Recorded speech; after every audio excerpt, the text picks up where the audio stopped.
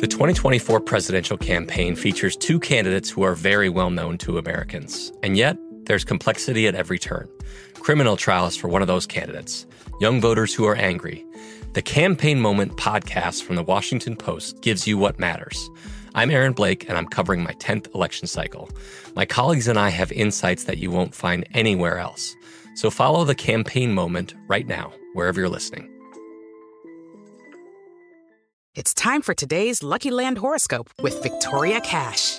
Life's gotten mundane, so shake up the daily routine and be adventurous with a trip to Lucky Land. You know what they say, your chance to win starts with a spin.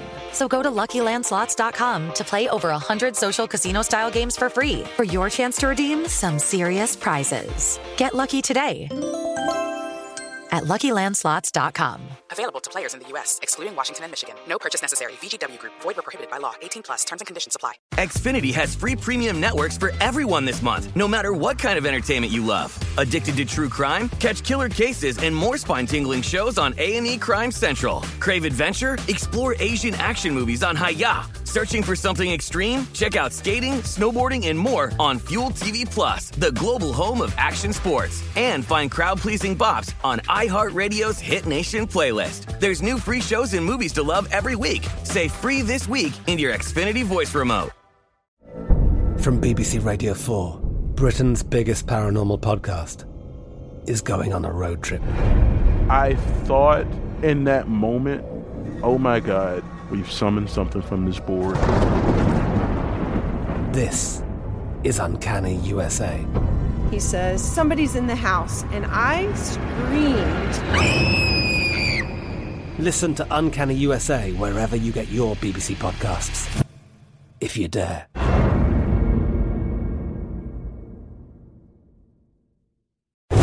Breaking down every game, every day in Major League Baseball. This is the Baseball Betting Show. Here is your host, Greg Peterson. A warmer Philly hello, welcome to lovely Las Vegas for the Baseball Betting Show with myself, Greg Peterson, now a part of the Houston Family Podcast, and we've got a great podcast for you. So in the second segment, we are going to be heading out and talking some Phillies with Alex Carr. He does a great job over there at Sports Illustrated's coverage of the Philadelphia Phillies with Inside the Phillies as part of the Fan Nation Network, and we're going to be chatting with him about not just Philadelphia, but also the NL East race in general, all the injuries that we've seen with regards to the New York Mets rotation. Also going to be taking a little bit of a look at this series as well, Aaron Supernola, how all the starting pitchers have been able to perform, and also the injury of Bryce Harper as well. So we're going to be chatting with Alex in the second segment, and then in the final segment, going to give you guys picks and analysis on every game on the betting board for this MLB Saturday as we touch them all. First things first, always do love to be able to answer Twitter questions on this podcast. If you got one or two ways, we'll fire those in. First one is my Twitter timeline at gunit_81. Keep in mind, letters EM. They mean does not matter. So as per usual, please do send these into the timeline, and the other way is via an Apple Podcast review. If you rate this podcast 5 stars, it is very much appreciated. Then from there, you're able to fire whatever you'd like to hear on this podcast by that 5-star review. Did wind up having some rainouts, but really no questions with regards to what we wound up having today. But we did wind up seeing some great baseball on Friday. So let's take a look back at it, try to find some trends, and try to get to know these teams a little bit better. Games from yesterday is Greg buzzing about. Here is the rowdy recap. The Milwaukee Brewers wind up taking down the Washington Nationals by a count of 7-0, sticking with that NL East theme. And, well, for the Nationals, it did not go well on offense as Eric Lauer, 7 scoreless innings, Devin Williams, Aaron Ashby, they come in and give you scoreless 8th and 9th innings, with things really getting opened up in the 8th inning as the Brewers put up a 5 spot thanks to Tyrone Taylor being able to get a 3-run jack, his second home run season. Rowdy Tellez earlier in the game, his 9th off of Eric Fetty Wapu, takes a loss after giving up that home run, 2 runs in total over the course of 5 2/3 innings. Victor Arano and out of the bullpen, Austin Voth, though.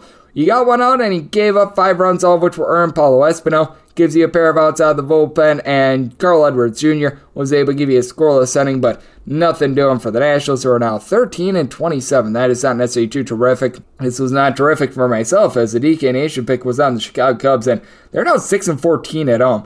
10-6, the Arizona Diamondbacks win this game by going yards 7 times. You wound up having Josh Rojas, who had 0 home runs coming into this game, go deep, not once, not twice, but 3 times. Twice off of Kyle Hendricks, once off of Michael Givens. Alec Thomas, he would get his 3rd home run season. That came off of Daniel Norris. Christian Walker gets his 10th home run season. David Peralta gets home runs number 6 and 7 of the season. Both of those come off of Kyle Hendricks, who gave up 4 bombs in total, 7 runs over the course of 5 innings. From there, Daniel Norris gives up a home run in his 1 inning of work. Michael Givens, he gives up a home run in his 1 inning of work. Robbie Gsellman gives up a home run in his 2 innings of work. As the Cubs, they got 4 home runs themselves. Wind was blowing out, and boy, it was not stopping a thing. Guillermo Vargas gets his 1st home run season. You wind up getting the 2nd home run season for center fielder Christopher Morel. 2nd home run season for Jonathan Villar, and Patrick Wisdom goes deep for home run number 7 as you had Humberto Castellanos give up 2 of those 3 runs in total, give it up in 5 1/3 innings. Caleb Smith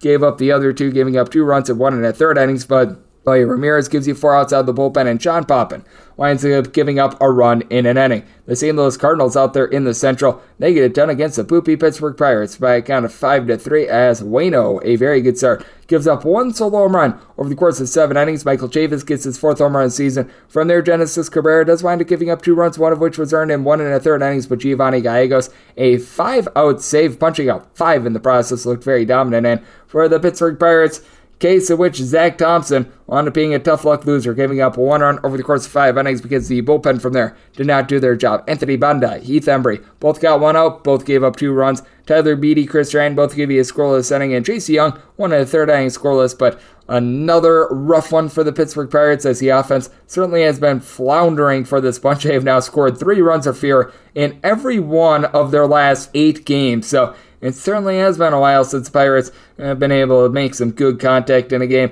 The Atlanta Braves, they're looking to be able to get back to 500. They took a step in the right direction. 5-3, they take down the Miami Marlins as Trevor Rogers, his rough year continues, gives up 5 runs, including 3 home runs over the course of 4 innings, going deep off of him. Marcell Ozuna, his 8th home run season. Dan-C Swanson, his 5th home run, and then Travis Arno, his 4th. From there, the bullpen was solid. Lewis had 3 scoreless innings. That was a .29 ERA. Dylan Floro, Stephen Okert, a scoreless inning, and you did wind up having Ode Soler go deep in this one. 8th home run season. That comes off of Mr. Charlie Morton, who winds up giving up all 3 runs over the course of 5 1/3 innings. Bullpen from there was rock solid. A.J. Minter, Spencer Strider, Will Smith, I'll give you a scoreless inning, and Colin McHugh, pair of outs out of the bullpen to be able to get that one done. The LA Dodgers, we're going to talk about this team a little bit later on. They take down the Philadelphia Phillies by a count of 4-1, and the Phillies' lone run winds up coming in the 9th inning off of a GT Realmuto hit, but for the Dodgers, Julio Urias would like to see him go a little bit longer in this one, just 80 pitches, but 5 scoreless innings. Yancy Almonte, Alex Vesia combined for 2 scoreless innings.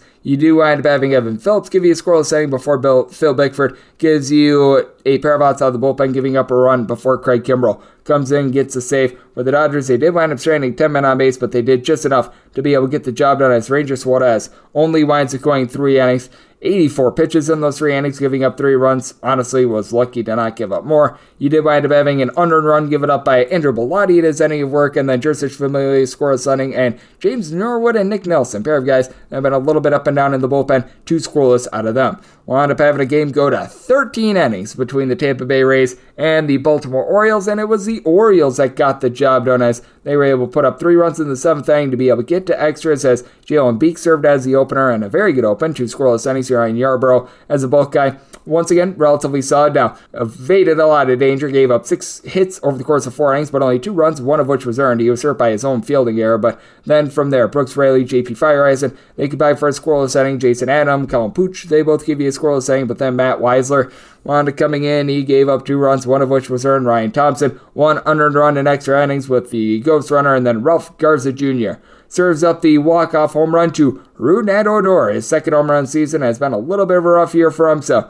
that was big for him. And for the Baltimore Orioles, Tyler Wells, not necessarily the start he was looking for, giving up 3 runs over the course of 4 2/3 innings, including a home run to Mike Zunino, his 4th of the season. But for the Rays, they also went 6 of 23 with men in scoring position, as he did wind up having 1 2/3 innings scoreless out of the bullpen from Logan Gillespie. Keegan Aiken goes 2 1/3 innings. He winds up giving up not a thing. Brian Baker, 2 runs, 1 of which was earned, given up in 2/3 of an inning. But then from there, Dylan Tate scoreless innings, Cianello Perez, pair of outs out of the bullpen, and 2 scoreless innings and extras from Nick Vespi in his MLB debut. So the Orioles, 16 24 is not great, but certainly a little bit better than what the poopy Baltimore Orioles do wind up doing. The Cincinnati Reds wind up losing a one-run game for the first time in quite a while. A lot of their games have either been wins or one-run losses, and they're actually 8-5 in their last 13 overall, but they lose this one by kind of 2-1 as Luis Castillo, solid start. 2 runs given up over the course of 6 innings. Hunter Strickland, Art Warren, they both give you a scoreless inning, but the Cincinnati Reds overtrain seems to be coming to a little bit of a halt as they have now played 4 out of their last 5 games under the total, as you did wind up having a very dominant performance from Hyun-Jin Ryu in this one. 6 scoreless innings, did allow 6 hits, but they were able to strand them on. Ryan Baruki gives up a run in a third of an inning before Yimi Garcia, Jordan Romano both give you a scoreless inning. Romano is 13th save, and Adam Simber, pair of outs out of the bullpen. So the Blue Jays have now actually scored 3 runs or fewer themselves in 6 out of their last 8 games, but they did just enough to be able to get the job done. Tarik Skubal had to leave his start against the Guardians early because he took a line drive off the leg, and that wound up being the difference. 6-1 the final. The Guardians get the job done. For Skubal, he was looking very solid in this one. 5 scoreless innings, removed after those 66 pitches, and then Jacob Barnes comes in to relieve him, gives up 4 runs in an inning, including a deep shot to Mr. Jose Ramirez. Ramirez winds up getting his 9th home run season, now leads the league with 37 RBI, by the way. You did wind up having 2 runs given up in a 1 and a third innings from Jason Foley before you do get a pair of outs out of the bullpen from Drew Carlton. And for the Guardians, very solid start here from Aaron Savali. You figured there would be a little bit of positive regression. 6 and a third innings, 1 unearned run off of his own fielding error. I still think that these pitchers should be held accountable in some form or fashion for those, but still, I digress. Angel de los Santos, 5 outs out of the bullpen, and Emmanuel Clase gives you a scoreless inning, as well as the Detroit Tigers now 13-26 on the season, and they have been held to approximately 1 run in 3 straight games. And you're taking a look at it, they have scored 3 runs or fewer in all but 3 of their games this month. Boy, it is not going well for that offense. It's going a little bit better for the offense of the Boston Red Sox the last 2 games, as Trevor Story, another big one. It was Story time, as 7-3. The Red Sox get the W for Story. His 4th home run in the last 2 games, and he has in this time span 11 RBI, 6th of the season. That comes off of Robbie Ray, and then Jackie Bradley Jr. will go deep off of Anthony Michevich. His first home run season for Michevich winds up giving up that home run while getting just 1 out of the bullpen. Diego Castillo gives up 2 runs in 2/3 of an inning, now rocking a 9 ERA. Penn Murphy is a 0.73 ERA, scoreless inning off him, but Robbie Ray, the reigning AL Cy Young Award winner, gives up that home run to Story. 4 runs in total over the course of 6 innings. Has not been a good year from Abraham Toro. Did wind up going deep in this one off of Michael Wacha, who wound up making his first start since coming off the injured list, 6th of the season, as Wacha gives up 2 runs over the course of 4 2/3 innings. And moment of brightness here for the Boston Red Sox bullpen. Jake Diekman, Matt Strand both give you a scoreless inning. John Schreiber, he winds up giving up a run out of the bullpen, but it was an unearned run due to a fielding error. And then Austin Davis, 4 outs out of the bullpen. So the Red Sox all of a sudden have been able to catch a little bit of fire here, as this is a bunch out all of a sudden. They've been able to win 4 out of their last 5, and I believe now 7 out of their last 10. So they're starting to string a couple wins together. The Oakland A's were able to string along a win. 4-2, they take down the LA Angels, as in this one you wound up having the young gun in Chase Silseth get the start, gives up 3 runs in 4 1/3 innings, including a pair of home runs going deep for the Oakland A's. Jed Lowry, the ancient one, his 2nd home run season, and Seth Brown is 4th from there. Bullpen was not too bad. You did have Kyle Bearclaw come in, give up a 1 run in 1 2/3 innings, and Jimmy Herget, he got 3 scoreless innings, but not a lot doing for the Angels on offense, as you did wind up having Paul Blackburn walk the plank, give up 2 runs in 4 2/3 innings, but an A's bullpen that's in the top 10 in terms of ERA, they came through. Zach Jackson, 4 outside the bullpen, AJ Puck, Danny Jimenez, Sam Maul, all are able to give you a scoreless inning for the A's to be able to get it done. And for the Angels, all of a sudden, this has been a team that has been teeter-tottering just a little bit, as they have now lost 4 straight games. So something to keep a little bit of an eye on. Got to keep an eye on those Walker Texas Rangers as well. 3-0. They wind up taking down the Houston Astros, as for the Astros, nothing doing against Martin Perez. Perez does wind up giving up 8 hits in this one, but just 1 walk, was able to complete the game himself. As for the Texas Rangers, all they needed was a little bit out of Cole Calhoun. Got his 6th home run season off of 1 Christian Javier, who I'll call him a tough luck loser. Punches out 9 in 6 innings, gives up that solo home run and really nothing else. He did have Rafael Montero give up 2 runs out of the bullpen in 2/3 of an inning. Was hurt by his own throwing error, which once again, got to be finding a way to be able to hold these pitchers accountable for these, but I digress. You do wind up having Phil Maton give 1 out of the bullpen, not giving up anything. Ryan Stanek, Blake Taylor both give you a scoreless inning as well, and because those runs were unearned, Astros still have, I believe, the number 1 bullpen in terms of ERA, but for the Astros, absolutely nada from their offense on this night. You did wind up getting quite a bit on offense from the Minnesota Twins, though. They take down the Kansas City Royals by a count of 6-4. As for the Twinkies, no home runs, but they go 3 of 11 with men in scoring position as they were able to get to Daniel Lynch. 3 2/3 innings, giving up 4 runs, all of which were earned. Dylan Coleman gets a pair of outs out of the bullpen, but gives up 2 runs in the process because he walked 3. Joel Payamps, 2 1/3 innings scoreless. You did wind up having Matt Peacock come in, and he gets 1 1/3 innings. That's a name you haven't heard in a while. And Foster Griffin was able to come in for a scoreless inning and did have a pair of home runs for the Royals, as you did wind up having Carlos Santana, who, boy, he has had a rough go of it ever since the All-Star break last season, get his second home run season, and then also being able to notch home run number 2 on the season, Emmanuel Rivera. Rivera winds up going deep off of Emilio Pagan. What else is new? Pagan, it was a Pagan off of him. Actually a 2.13 ERA, but gives up a solo home run in his inning of work. Ty Duffy gave up the other home run, giving up 2 runs in just a third of an inning, as Devin Speltzer, very good start. 5 1/3 innings, giving up 1 run. Griffin Jacks, Yohan Duran, they combined to give you 7 outs without allowing a single run out of the bullpen. And then you wound up having extra innings out there in the Bay Area. The San Diego Padres were able to get the job done out there, as Sean Manaea, not necessarily the start that he was looking for, winds up giving up 4 runs over the course of 6 innings, including a pair of jacks to Darren Ruff, his second and third of the season. From there, you did wind up having Nabel Christmas and Tim Hoke combined for 2 scoreless innings. Luis Garcia, a rough one. He gives up 2 runs over the course of his inning of work, and those came in the bottom of the 9th to force extra innings before you had Robert Suarez be able to close the door in the 10th inning. And for the San Diego Padres, Jake Cronenworth does wind up going deep in this 1/3 of the season. That comes off the start of Jacob Junis, who got shelled a little bit in this one, giving up 4 runs over the course of 6 innings. And then he did wind up having 2 runs in an inning given up by Tyler Rogers before John Breed was able to give you a scoreless inning. Zach Liddell, Jose Alvarez, they combined for a scoreless inning, and then Camilo Doval in the 10th inning gives up the ghost runner and another run for the Padres to be able to get it done. And if you're just taking a look at Major League Baseball in general and what we've all been seeing recently, seeing a little bit of a reversal to overs a bit more recently, though it still has been quite a bit of an under season. If you take a look at Major League Baseball to this point, we have seen right around 54% of games wind up going under the total. 295 unders to 251 overs overall for the season. And favorites, they've been having a relatively good run of things. 346 and 231 straight up, so hitting at 60%. But with that said, with regards to the favorites among their 346 straight up win, they have failed to cover the run line in now 94 instances. So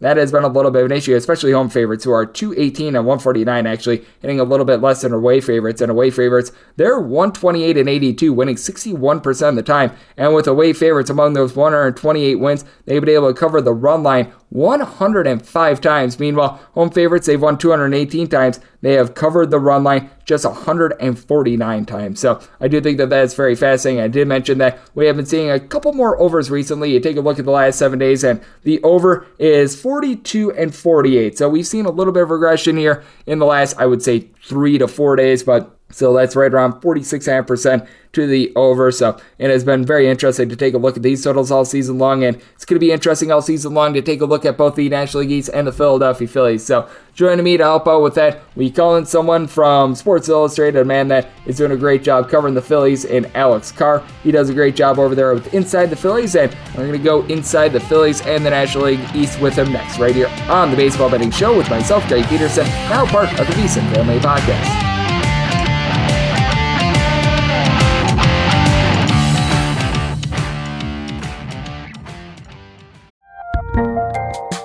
There's a lot happening these days, but I have just the thing to get you up to speed on what matters without taking too much of your time. The 7 from the Washington Post is a podcast that gives you the 7 most important and interesting stories, and we always try to save room for something fun. You get it all in about 7 minutes or less. I'm Hannah Jewell. I'll get you caught up with the 7 every weekday, so follow the 7 right now. It is Ryan here, and I have a question for you. What do you do when you win?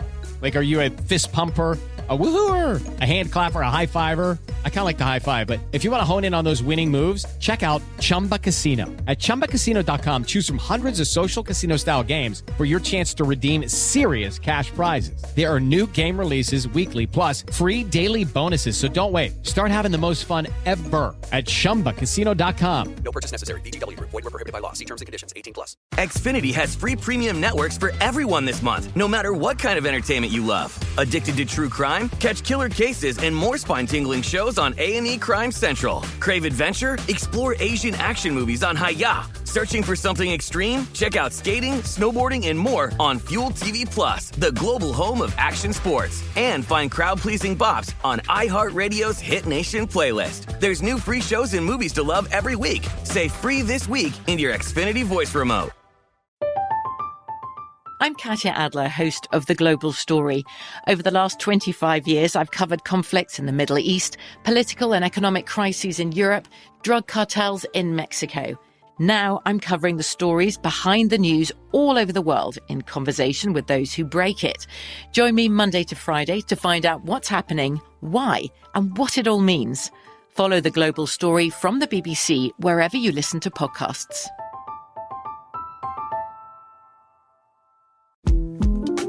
The 2024 presidential campaign features two candidates who are very well known to Americans. And yet, there's complexity at every turn. Criminal trials for one of those candidates. Young voters who are angry. The Campaign Moment podcast from the Washington Post gives you what matters. I'm Aaron Blake, and I'm covering my 10th election cycle. My colleagues and I have insights that you won't find anywhere else. So follow the Campaign Moment right now, wherever you're listening. Xfinity has free premium networks for everyone this month, no matter what kind of entertainment you love. Addicted to true crime? Catch killer cases and more spine-tingling shows on A&E Crime Central. Crave adventure? Explore Asian action movies on Hi-YAH. Searching for something extreme? Check out skating, snowboarding, and more on Fuel TV Plus, the global home of action sports. And find crowd-pleasing bops on iHeartRadio's Hit Nation playlist. There's new free shows and movies to love every week. Say free this week in your Xfinity voice remote. At Bet365, we don't do ordinary. We believe that every sport should be epic. Every home run, every hit, every inning, every play. From the moments that are legendary to the ones that fly under the radar. Whether it's a walk-off grand slam or a base hit to center field. Whatever the sport, whatever the moment. It's never ordinary at Bet365. 21 plus only. Must be present in Ohio. If you or someone you know has a gambling problem and wants help, call 1-800-GAMBLER.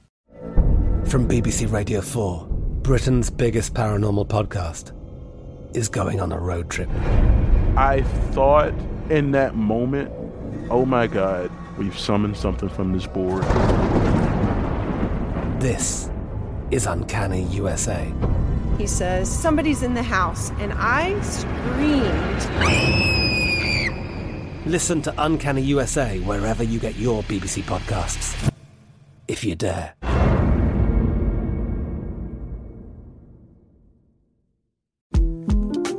The 2024 presidential campaign features two candidates who are very well known to Americans. And yet, there's complexity at every turn. Criminal trials for one of those candidates. Young voters who are angry. The Campaign Moment podcast from the Washington Post gives you what matters. I'm Aaron Blake, and I'm covering my 10th election cycle. My colleagues and I have insights that you won't find anywhere else. So follow the Campaign Moment right now, wherever you're listening. Xfinity has free premium networks for everyone this month, no matter what kind of entertainment you love. Addicted to true crime? Catch killer cases and more spine-tingling shows on A&E Crime Central. Crave adventure? Explore Asian action movies on Hi-YAH. Searching for something extreme? Check out skating, snowboarding, and more on Fuel TV Plus, the global home of action sports. And find crowd-pleasing bops on iHeartRadio's Hit Nation playlist. There's new free shows and movies to love every week. Say free this week in your Xfinity voice remote. At Bet365, we don't do ordinary. We believe that every sport should be epic. Every home run, every hit, every inning, every play. From the moments that are legendary to the ones that fly under the radar. See for yourself when you sign up today and get $150 in bonus bets when you bet just $5. Whatever the sport, whatever the moment, it's never ordinary at Bet365. 21 plus only. Must be present in Ohio. If you or someone you know has a gambling problem and wants help, call 1-800-GAMBLER. Terms and conditions apply. I'm Katya Adler, host of The Global Story. Over the last 25 years, I've covered conflicts in the Middle East, political and economic crises in Europe, drug cartels in Mexico. Now I'm covering the stories behind the news all over the world in conversation with those who break it. Join me Monday to Friday to find out what's happening, why, and what it all means. Follow The Global Story from the BBC wherever you listen to podcasts.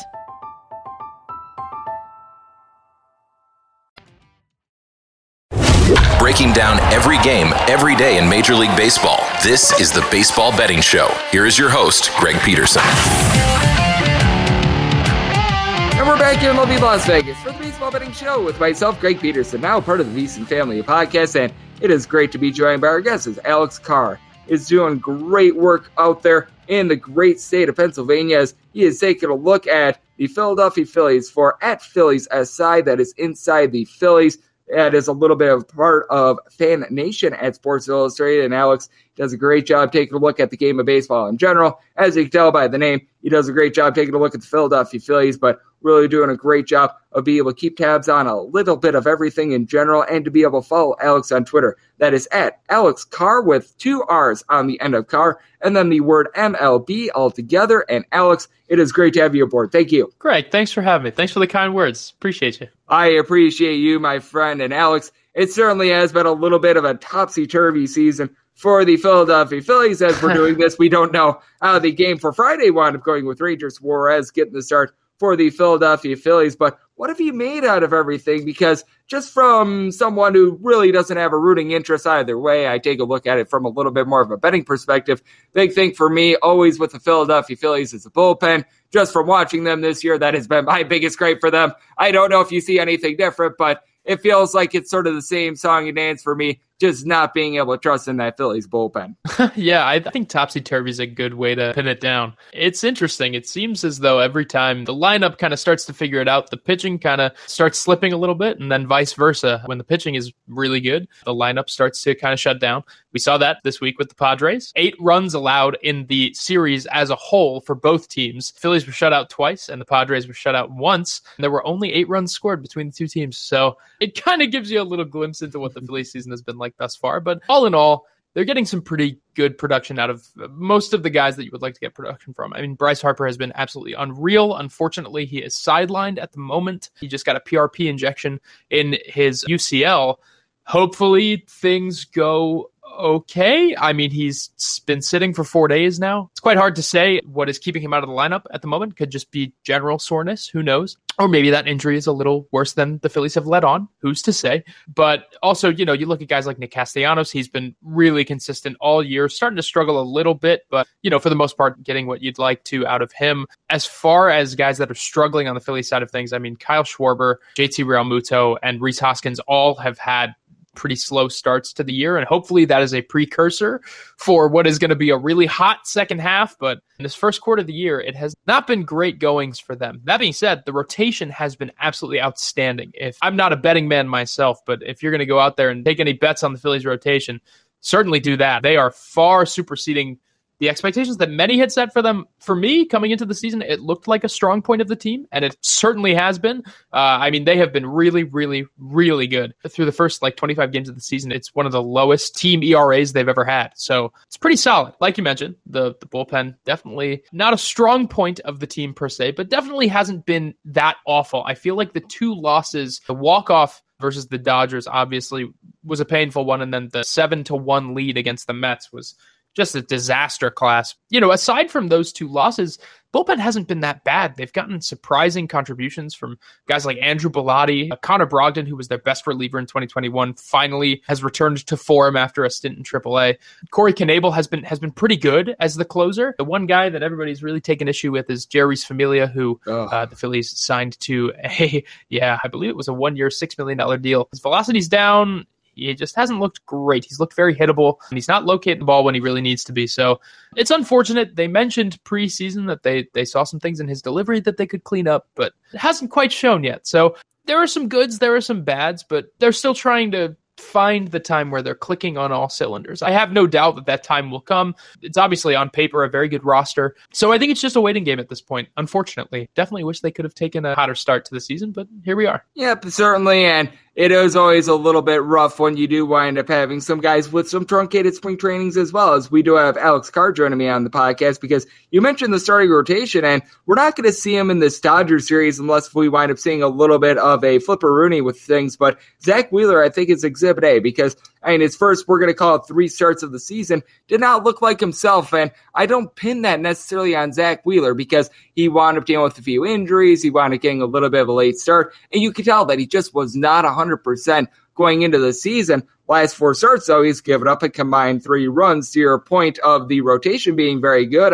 This is a Zach Wheeler that we all know and love. And I think that that's been very big for the Philadelphia Phillies as well, because though we're not going to be seeing Wheeler this weekend, Aaron Nola has been able to pick it up after he wound up having a few rough starts to begin the season. And I'm sure you know as much as I do, a little bit of a different guy when he's in Philadelphia rather than when he's on the road as well. But I take a look at some of these guys for the Phillies, and it felt like with regards to starting rotation, a lot of these guys wound up being thrown off a little bit, took them a start or two. But now that they've been able to just get their feet wet and get things underneath them, even the guy in Zach Eflin who found himself on the COVID IL, him being able to come back a few days ago and looking sharp, should see him in the back half of this series against the Dodgers as well. They've certainly been able to do their part. Yeah, it was really, coming into the season, things looked surprisingly good for the Phillies starting rotation. Zach Eflin wasn't slated to be back until like June or July prior to the start to the season. Ranger Suarez was having visa issues, and Zach Wheeler, obviously after a hefty workload in 2021, was taking a little bit slower to ramp up.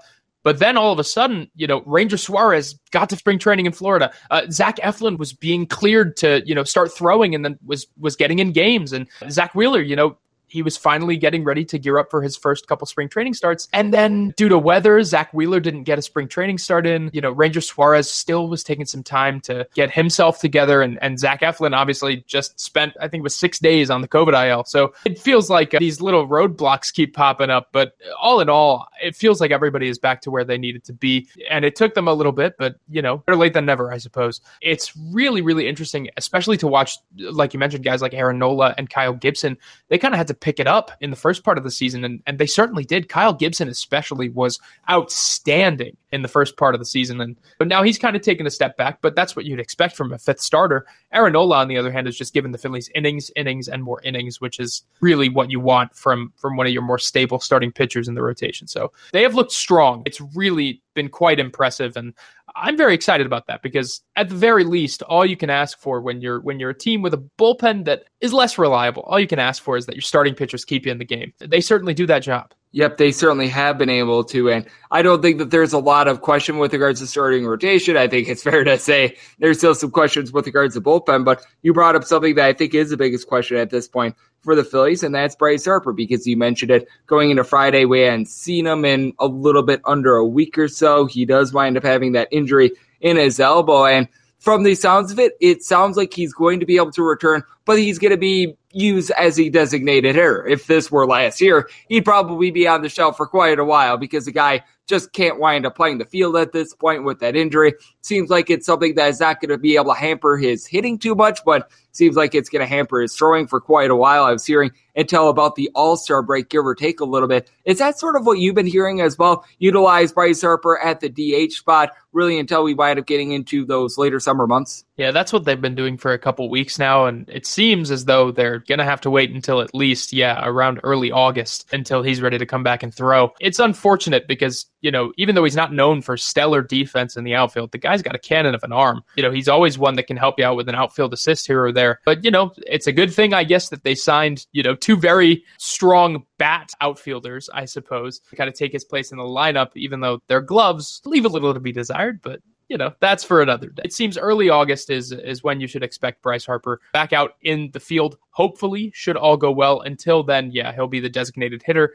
And as far as affecting his hitting, I was someone who kind of thought that seems like something that would significantly affect your swing, even though, there's not a lot of elbows involved. It just seems like something that, because this is a game of minor adjustments, right? Baseball is just full of those, and anything being off would throw you off your game a little bit, but not for Bryce Harper.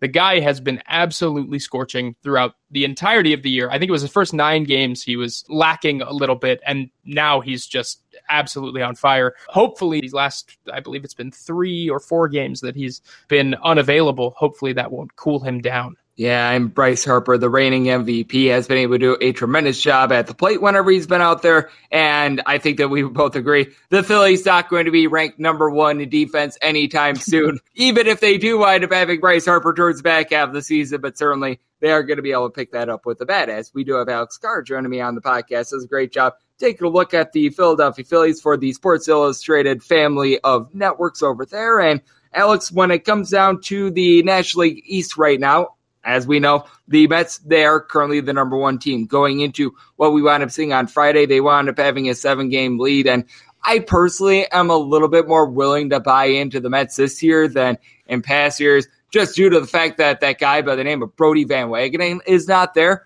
That by itself is a little bit of an upgrade for the New York Mets, just having him out.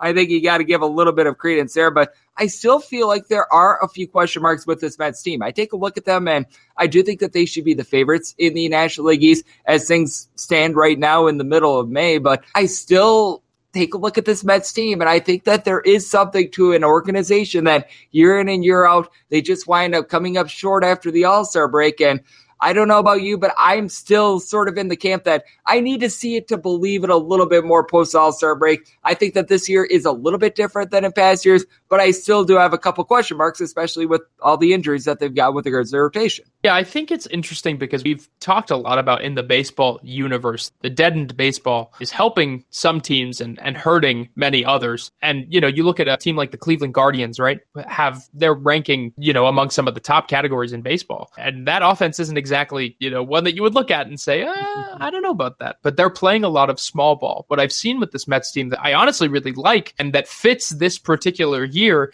is that they're playing a lot of small ball. They're playing very gritty baseball, stealing extra bags, advancing on plays that they need to advance on. It's the little things that they're doing that are making them such a formidable competitor. That being said, we have no idea what Major League Baseball has in store in terms of what they're going to do with this baseball, because we've seen them change it up midseason. But I'm in that same camp, I think, Greg. I kind of have to see it to believe it, as well as the fact that, you know, you look at the roster on paper, the offense doesn't exactly jump out at you, nor really does the bullpen. The only thing that really screams very loudly at you is that rotation. And now they're missing Max Scherzer, they're missing Jacob deGrom, they're missing Tyler McGill. You're looking at, I think they're slotting in Trevor Williams. Trevor Williams. They're lined up with, I think Adonis Medina is probably going to get a start in there at some point. They're lining up pretty poorly now, rotation-wise. And, you know, obviously, it's better for baseball when Max Scherzer and Jacob deGrom are playing, but it's unfortunate for them. But now you look at that roster, and it's completely, you know, flip-turned in terms of how powerful you really perceive that team to be. That being said, they have been playing some great baseball. I've watched nearly every single one of their games. They are an exciting team to watch. They are really good at pulling from behind. So I think it's going to be really interesting. That being said, you know, the rest of the NL East is stinking up the place. So it really isn't going to take much to overtake first place in this division, I don't think. Yeah, and it's just so interesting as well because it almost feels like the Atlanta Braves are right now exactly where they were last season as well. Yep. Entering into what we wound up seeing this weekend, they were right around 7.5 to 8 games back themselves, sort of with a little bit of a lesser record than the Phillies, but sort of hovering in that neighborhood. I believe that they were 17-21 going into Friday, but I take a look at them and I think that we both agree. We should probably expect a little bit of positive progression with regards to the Atlanta Braves, but I think it would be a little bit far-fetched to them to think that they're going to be able to catch lightning in a bottle like they wound up doing last season. And I take a look at the outlook for the Atlanta Braves. I think that when it's all said and done, they're going to be a team that's above 500. I think that they're going to be competing for the postseason once again, but I sort of do have my question marks as to how they're going to be able to do it towards the back half of the season this year as well, because one of their big fortes last season was really the bullpen, and I think that that's really going to be a big key to this entire division in general. Which team winds up having the best bullpen, I think is really going to wind up deciding this NL East race. It's a shock to me that Atlanta's bullpen hasn't been as good as we expected it to be. It really is quite shocking. I mean, the way that they loaded that bullpen up was really impressive. They got some really great deals done. They really improved their team, but we're starting to see a little bit of the step back from those guys that really surged last year, right? Like Ozzie Albies hasn't necessarily always been a peripheral monster, but he's been known for his extra base hits. That's the majority of what he provides to the club. This year, I think he's slugging right around 400, which is not Ozzie Albies-ish. Austin Riley, who took a major step forward defensively, is really struggling this year. I think Dansby Swanson leads the team in wins above replacement, but he's got a really unsustainable strikeout percentage. It's not going well for them right now. And that could be, postseason hangover. We've seen that before. That could be a whole litany of things, right? But we're really starting to see those guys that really took those big step forwards. They're kind of taking regressive steps back now. That bullpen has been really surprising. Their starting pitching has been pretty poor as well. They're not getting what they wanted to get out of like Charlie Morton, guys like that. Obviously, Max Fried is Max Fried. But outside of that, and of course, the major step forward from Kyle Wright has been a huge, huge relief for them. But, Charlie Morton, Ian Anderson, both have really struggled this year. So it's hard to see when that time will be that they do start, going on those winning streaks and kind of coming back from behind, because the easy part of their schedule is relatively behind them. I think I looked maybe a couple weeks ago. They, through the first 25 games of the season, had the easiest schedule in baseball. And they had a really tough time with. It's going to be really interesting. I think it's going to be mostly a 3-team race till the end. I think the Mets really are going to have to somehow overcome their starting pitching woes in terms of injury. The Phillies are going to have to somehow find a way to string together a few wins and be consistent. And the Braves, they just got to find their footing again, because a lot of the guys that I think we all expected to perform have not been performing. Yep, I agree with you. And the good news for all those teams, they aren't the Washington Nationals throwing out their Patrick Corbin every 5 days. So that's good news for them. And Alex, I know that you're doing a great job covering the Philadelphia Phillies and really just the game of baseball in general. I know that your main work is over there at Inside the Phillies. That is part of Sports Illustrated and the Fan Nation Network. And I know you've been doing a great job being able to plug away all season long, taking a look at all the ins and outs of this team. So love to get people at home know how they're able to follow you on social media and just everything that you've got going on in general, because if I'm not mistaken, you've got a little bit of a Twitch account as well. I do, yeah. So I'm on Twitter at AlexCarrMLB. You can find me there. That's where a lot of my work gets posted. You can also check out si.com/Phillies. That's where our Inside the Phillies work is always on display. And you can also find me at twitch.tv/TakeABalk. That's TakeABalk,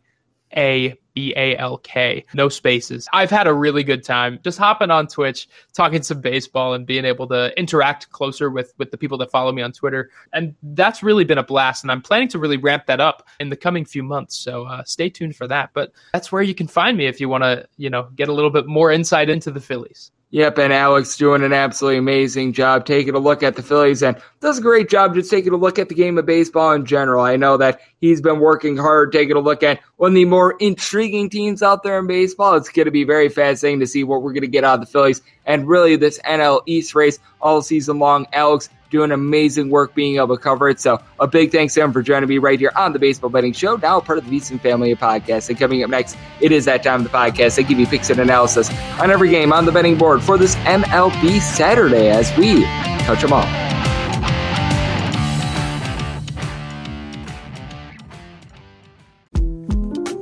The 2024 presidential campaign features two candidates who are very well known to Americans. And yet, there's complexity at every turn. Criminal trials for one of those candidates.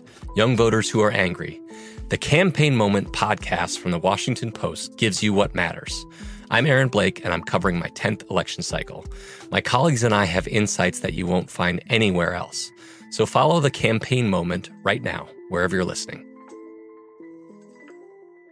Xfinity has free premium networks for everyone this month, no matter what kind of entertainment you love. Addicted to true crime? Catch killer cases and more spine-tingling shows on A&E Crime Central. Crave adventure? Explore Asian action movies on Hi-YAH. Searching for something extreme? Check out skating, snowboarding, and more on Fuel TV Plus, the global home of action sports. And find crowd-pleasing bops on iHeartRadio's Hit Nation playlist. There's new free shows and movies to love every week. Say free this week in your Xfinity voice remote.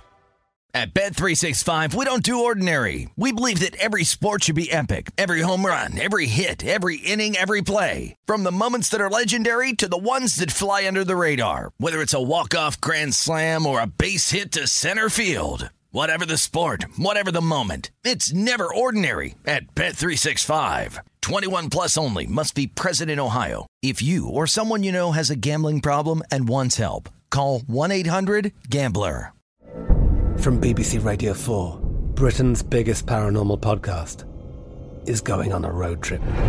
I thought in that moment, oh my God, we've summoned something from this board. This is Uncanny USA. He says, somebody's in the house, and I screamed. Listen to Uncanny USA wherever you get your BBC podcasts, if you dare.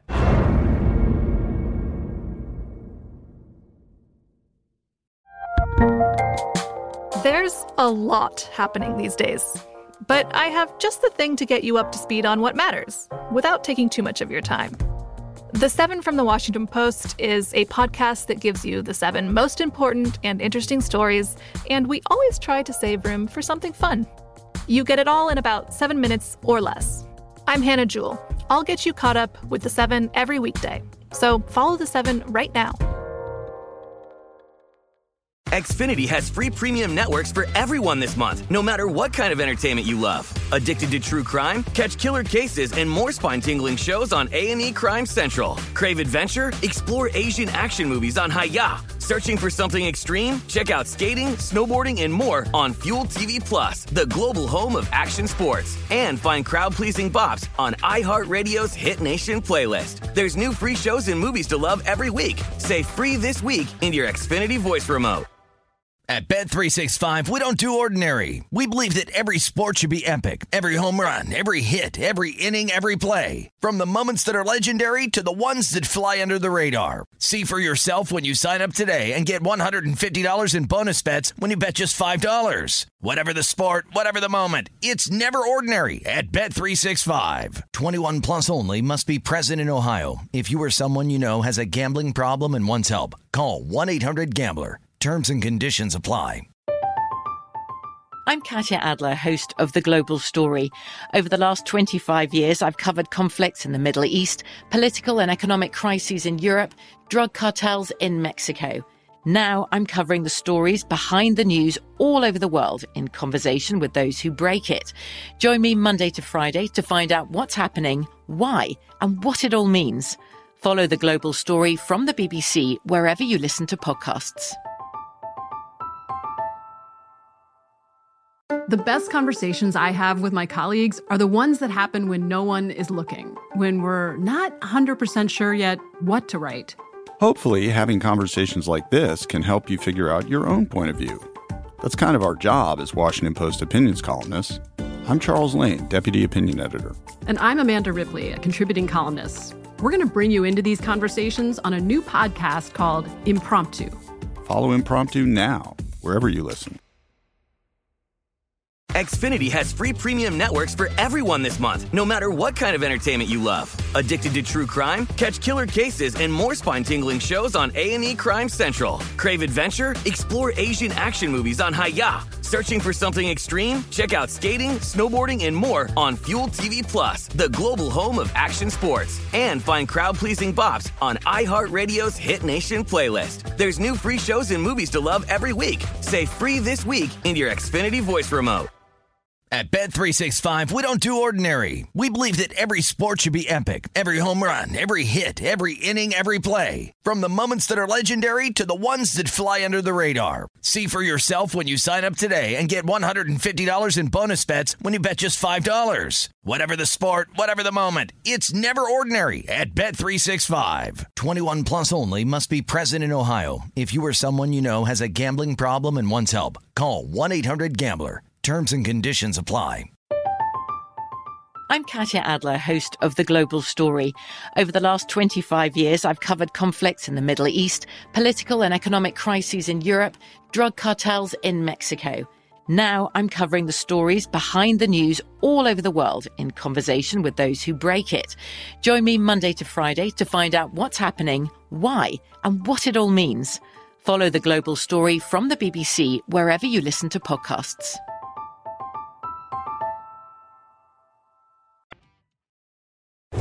Breaking down every game, every day in Major League Baseball. This is the Baseball Betting Show. Here is your host, Greg Peterson.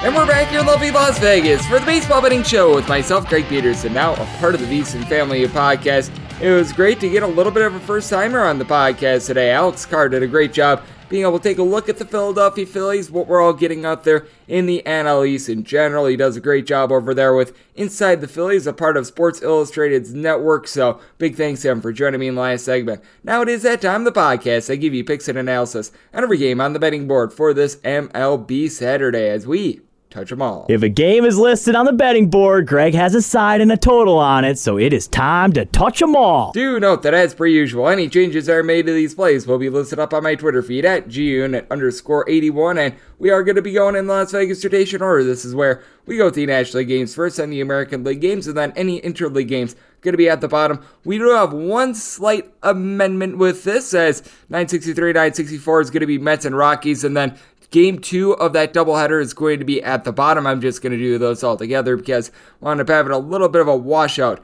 between the Mets and the Rockies yesterday. So we're just going to do both of those games together. But that said, how about if we start with 951, 952? This is the Chicago Cubs playing OC Arizona Diamondbacks. Madison Bumgarner is going to be going for the Snakes, and Justin Steele is going to be on the bump for the Cubs. The Cubs are finding themselves as favorites, anywhere between minus 145 and minus 140. Meanwhile, if you're taking a look at the D-backs, you're finding them anywhere between plus 120 and plus 130. Most places don't have a line on the total, though. I'm seeing one at Caesars of an 8. The over is minus 115 and the under is minus 105. And I can tell you right now, I certainly don't think that we're going to be getting 11 home runs like we wound up getting yesterday.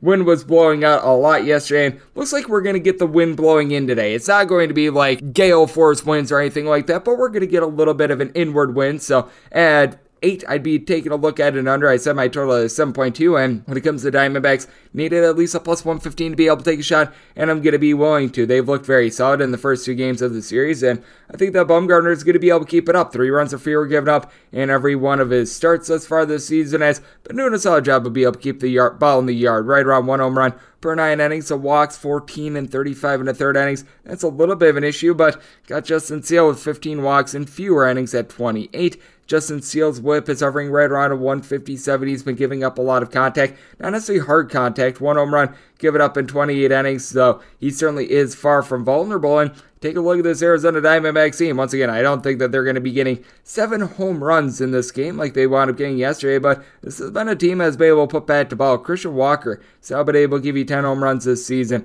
Batting average is rough with this team. They're hitting a 206 overall, but have a couple guys that were out towards the beginning of the season that have been able to come back, and they've looked very solid. Dalton Varsho has been the main concept for this team. He's hitting at 250, but Josh Rojas, the guy that wound up hitting 3 bombs yesterday, he's hitting at 290 in the 14 games that he has been available for this team. I mean, even someone like a Pavin Smith has been able to pick it up a tad, and for the Chicago Cubs, this is a team that they average right around 4.6 runs per game at home, but that's thrown a little bit out of whack because they played something like 19 or 20 home games. One of those games, they scored 21 runs against the Pittsburgh Pirates, and seems like teams not named the Pittsburgh Pirates, they have struggled against. You take a look at some of the guys at the top of the lineup. Patrick Wisdom is literally striking out on right around 45% of his at-bats. He's hitting at 207. Has been a little bit rough for the team. Ian Happ, 385 on base. Wilson Contreras at 380. These guys have been relatively solid, but you don't really have a lot of power outside of Wisdom, who's got 7 home runs. The team as a whole, 29 bombs in 37 games, and you do take a look at this Cubs bullpen, and it has been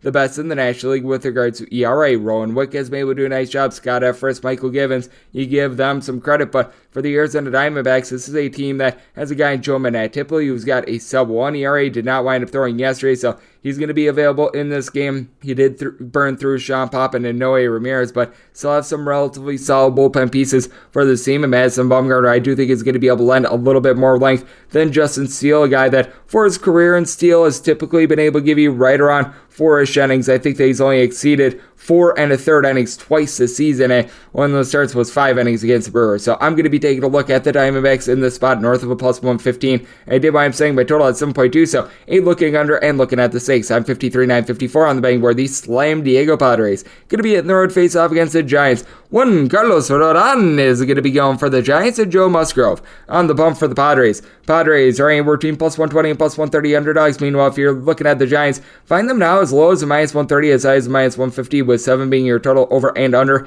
and between minus 105 and minus 115. Did wind up saying my total at 6.7. I do like this total under because got a guy in Joe Musgrove who has been about as rock solid of a starter as you can get this season. Has went at least 6 innings in all 7 of his starts. Only pitcher in the big leagues that can say that, and he's been able to do a nice job of being able to keep the ball in the yard. 4 home runs, 6 walks allowed in 45 innings, a little bit over 9 strikeouts per 9 innings. So he has been very good for the team. But then you take a look at Carlos Rodon, currently a Cy Young candidate, did wind up having a blow-up start against the St. Louis Cardinals. No offense or buts about it, that was not too terrific, giving up 8 runs in 3 2/3 innings. But you take that out of the fold, in 35 innings aside from that Cardinals start, 7 runs allowed. So he has been very good. That's the only start this year, which he's given up more than 2 runs. And he's been able to do a solid job of being able to keep things out in front of him with regards to the walks. Always has been a little bit of an issue for him. 13 walks in 38 2/3 innings, but just 1 home run allowed. Strikeout stuff has been amazing. He's averaging over 11 strikeouts per 9 innings, and you do take a look at both of these lineups, and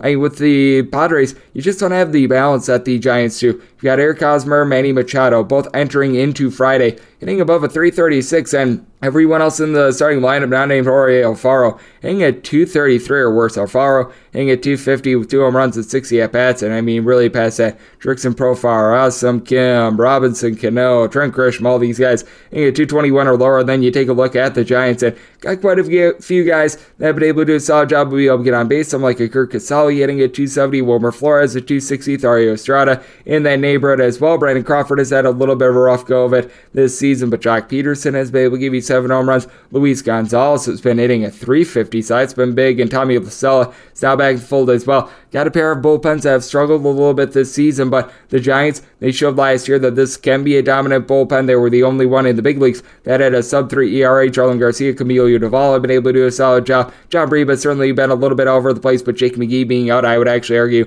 helps the team out a little bit. And then for the Padres, Taylor Rogers has been absolutely amazing. 0.52 ERA, 15 saves, but aside from him, it's been a little bit of rough sledding. Robert Suarez, a 4.11 ERA. Craig Salmon is someone that I always like. He's been pretty good this season, but guys like Luis Garcia have not necessarily been able to do the world's greatest job. So I did wind up saying the Giants at a minus 146. Seeing this get down to a minus 130, feel very good about this money line. And I do think that both of these starters in Rodon and Musgrove, especially in a little bit of pitcher-friendly ballpark, going to have it working in this one. So looking at a 7 under, and I'm going to be taking a look at the Giants. I'm 55.956 on the betting board. The LA Dodgers are going to be hitting the road to face off against the Philadelphia Phillies. Aaron Super Nola is going to be going for the Phillies, and for the Dodgers, it appears as though we're getting a classic bullpen game. So we currently have no numbers up on this game. You may recall guys like Michael Grove have been getting some starts for the Dodgers. They've used Ryan Pepoy in a few spots. Pepoy, I don't think, is going to be able to come back for this one. So gotta figure that the Dodgers are going to throw out there a little bit of everything. I know that they've utilized Mitch White sort of in a bulk role in the past. I would not be surprised if they wind up doing something similar. Tony Gonsolin slated to go for Sunday, so that rules him out as well. Bruce Gratterall can probably give you an inning or two. Evan Phillips is probably going to need to give you a little bit of relief, and this is a Dodgers bullpen that has been very solid. One of the best in the big leagues with regards to ERA this year. Last year, they were pretty dominant as well, so I don't think that you can completely undermine the Dodgers bullpen. But with that said, I was talking about it with Alex, that you've got some pretty demonstrative home and road splits when it comes to Aaron Super Nola. I did wind up saying the Phillies as a result as a minus 111 favorite. Now with Nola, 1-4 record, I don't think that it fully indicates how he's pitched this season. You take a look at him, especially at home, 3.09 ERA, 4 starts. He has given up the 4 home runs, but opponents are getting just $139 off of him. His strikeouts per 9 rate right around a 10.5. And for his career, Nola has a home ERA that's right around 1.2 to 1.3 points lower than it is on the road. Now with the Phillies, you always run the risk with this bullpen. I mean, Jurcic Familia, Spanish for blown save at this point. He has not been good. Corey Knebel, he has had a little bit of a rough go of it as as well. I do think that there's upside with Brad Hand, but when you've got guys like Nick Nelson and company that you need to rely upon, it's not necessarily too terrific. But you do take a look at the Philadelphia Phillies, probably going to be without Bryce Harper once again. He was out of the fold yesterday, but you do have quite a few guys that will be able to get on base. Alec Bohm, Gene Segura, both hitting above a 285. Even at the bottom of the lineup, Yohan Camargo, Odubel Herrera, these guys have been doing a good job. Nick Castellanos is hitting at 270. He's got some pop in the bat. Kyle Schwarber not hitting for average, but he's been able to belt out the homers. And for the Dodgers,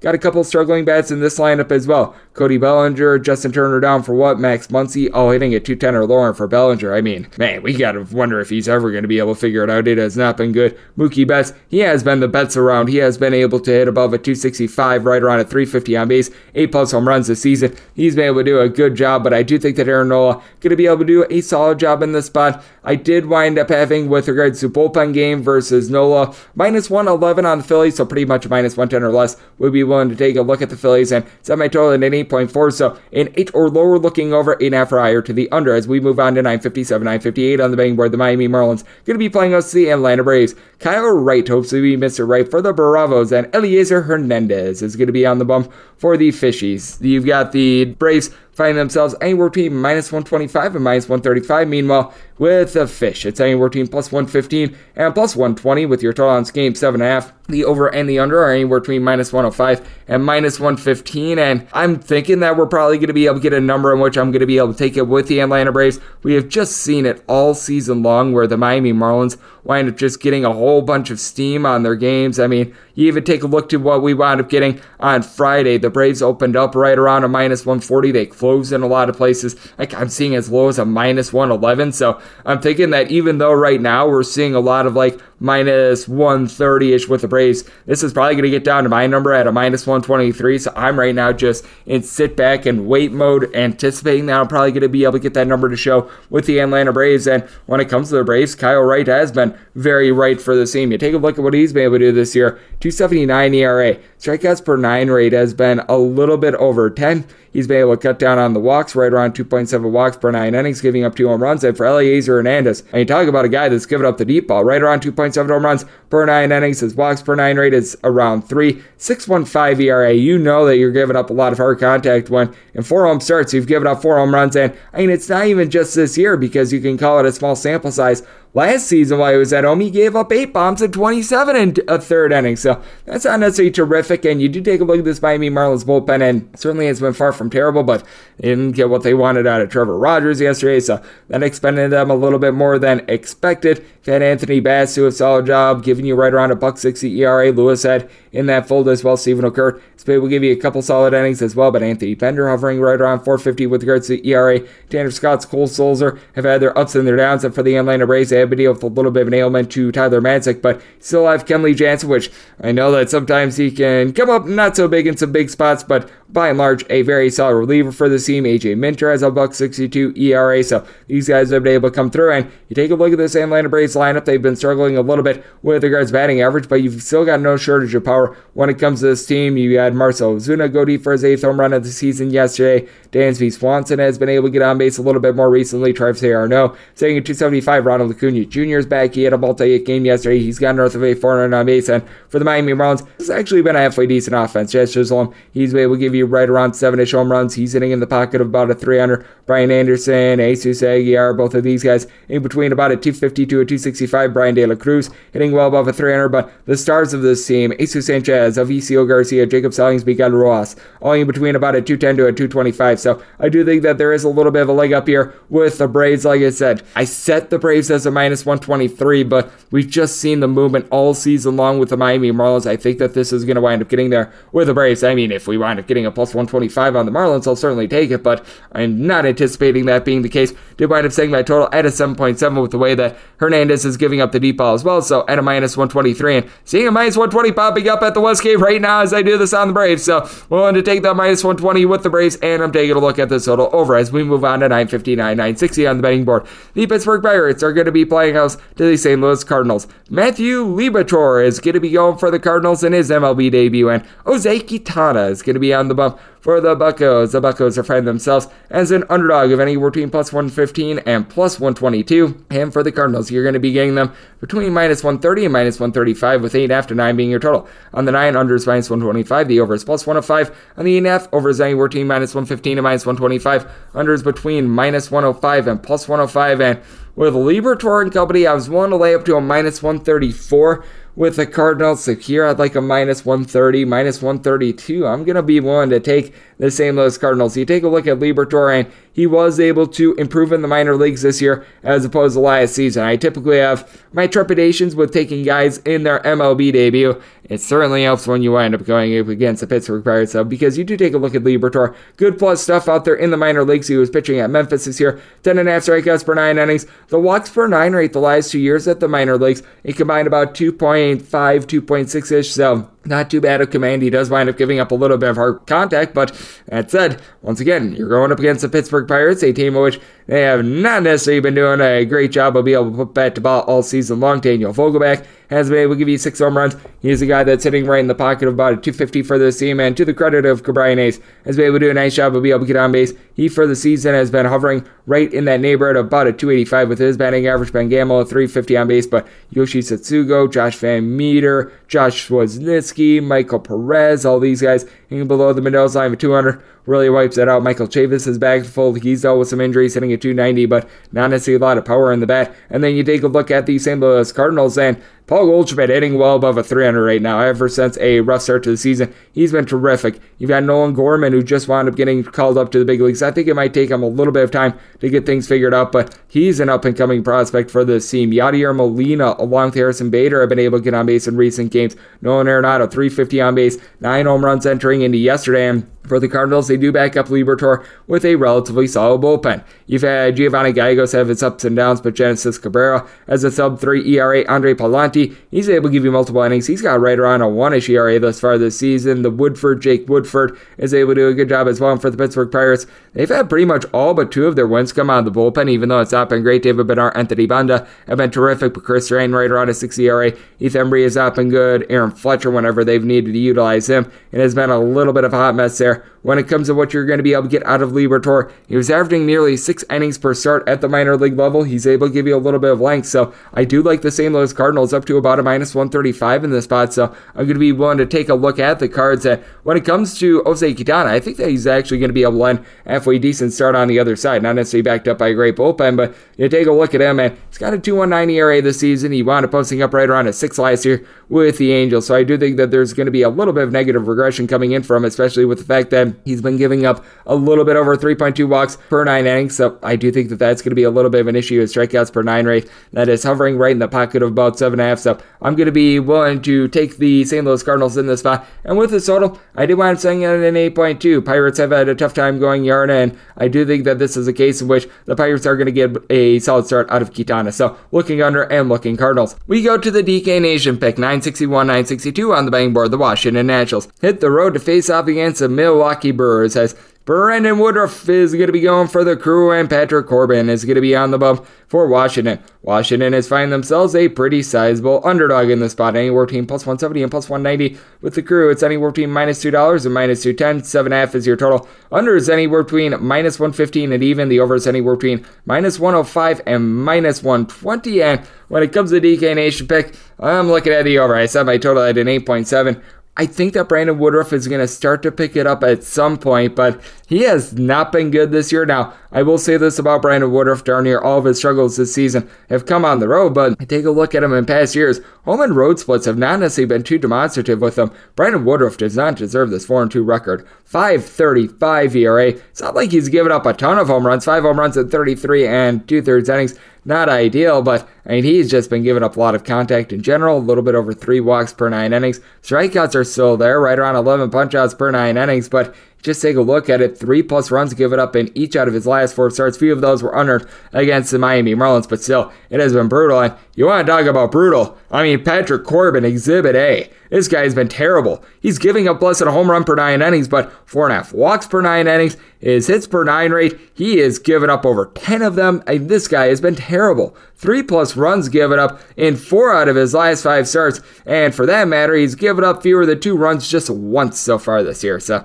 he has certainly had his issues, and it's not like he's backed up by some sort of a rock-solid Washington Nationals bullpen. Tanner Rainey, the team's closer right now, had a 7 ERA last season. Kyle Finnegan has not been able to find the plate. Victor Arano, north of a 4 ERA. Austin Voth, he's got a 5.75 ERA. And then for the Milwaukee Brewers, this is actually a team that's in the bottom half of the big leagues with regards to their bullpen ERA. They've been dealing with Josh Hader being away for a little bit of a family matter the last few days, so you do want to be taking note of that, and that does wind up contributing to this a little bit because Brent Suter has right now got a 3.75 ERA. He's had his falters. Trevor Gott, he's been a little bit up and down recently as well. Brad Boxberger has 3 blown saves. That's more on the guys that are in front of him rather than Brad Boxberger himself, who's got right around 3 ERA. Devin Williams is still out there, but I do take a look at this Brewers team, and I do think that some of their offensive numbers have been artificially inflated by the way that they've been playing against the Cincinnati Reds all season long. But entering into Friday, you had yourself Willy Adames, Hunter Renfroe, and Rowdy Tellez combining for 26 home runs, and Tellez and Adames a combined 54 RBI. Now, Brewers have been relatively solid with regards to their batting average at a 233. That's league average, and it's not necessarily been one guy that's been able to bust out. Tellez, Christian Yelich, Andrew McCutchen, who's going to be missing for quite a while, Colton Wong, Omar Narvaez, Hunter Renfroe, all hitting between about a 236 to a 253. So they've all sort of been in that pocket. Luis Urias, whenever he's been out there, has been rock solid, though he's been missing for quite a few games as well throughout the season. It's been good to be able to see him back. And then you do take a look at the Washington Nationals, and this is a team that they've got a little bit of pop in the bat as well, as you've got Miguel Franco, Cesar Hernandez, along with Keibert Ruiz, owing at least a 260 for this team. Juan Soto, he's got 8 home runs and 11 RBI going into Friday. I mean, someone needs to get on base from the bottom of the lineup with Alcides Escobar, Lane Thomas, guys like this. It has been a little bit rough, but I do think that we're going to get quite a few runs up on the board. Woodruff has not been himself this year. Patrick Corbin is still Patrick Corbin, and when it comes to this spot, I was willing to dig the Nationals as long as we got to a plus 195, and we clearly have not been able to get there. With the Brewers run line, you're finding it anywhere between a plus 110 to a plus 115. I think that this is going to be a highest scoring game. I was pretty much willing to take anything of even money or better, so I'm going to look at the Brewers on the run line, even though they are the home team, because I think that Patrick Corbin gets destroyed, and the DK Nation pick is on the over. 963, 964 is going to be the double dip between the New York Metropolitans and the Colorado Rockies. When it comes to what we're going to be getting in Game 1, it is going to be what we were supposed to get yesterday with one Carlos Carrasco going for the Mets, and you've got Germán Marquez who's going to be going for the Colorado Rockies, and that's actually going to be the makeup game, so that's actually going to be 981, 982, and then you take a look at what we're set to get in Game 2. It looks like we're going to be getting Austin Gomber against Trevor Williams. With regards to this one, though, this is a little bit of subject to change because I've been hearing rumblings that we might wind up getting David Peterson sometime in this series as well, so be on red alert with that regard. So we could wind up seeing a couple changes, but if we do wind up getting Gomber against Williams in Game 2, relative pick'em game, I wound up banking the Mets a minus 103, and I set my total at an 11.4, so any 11 or less, I'd be taking a look at an over, and an 11.5 or higher would be looking at the under, and I pretty much got the same handicap that we wound up having with regards to the Carlos Carrasco versus Germán Marquez game. I wound up ticking this up just a little bit because always when it comes to Game 1 of series that wind up happening in Coors Field, I do wind up awarding about 5 or so cents to the Rockies because you wind up having to go to elevation. So I had the Mets at right around minus 108-ish beforehand. Now I've got them at minus 114 in this spot, which I'd be willing to lay. And if you take a look at the Carrasco versus Germán Marquez start before it wound up going off the board, you were finding the Colorado Rockies right around about a plus 112-ish, and you were finding the Mets in that pocket of about a minus 120 to a minus 125. So if we be able to get up to a plus 114 with the Rockies, which it was in that neighborhood when it wound up going off the board, I would be willing to back Marquez. And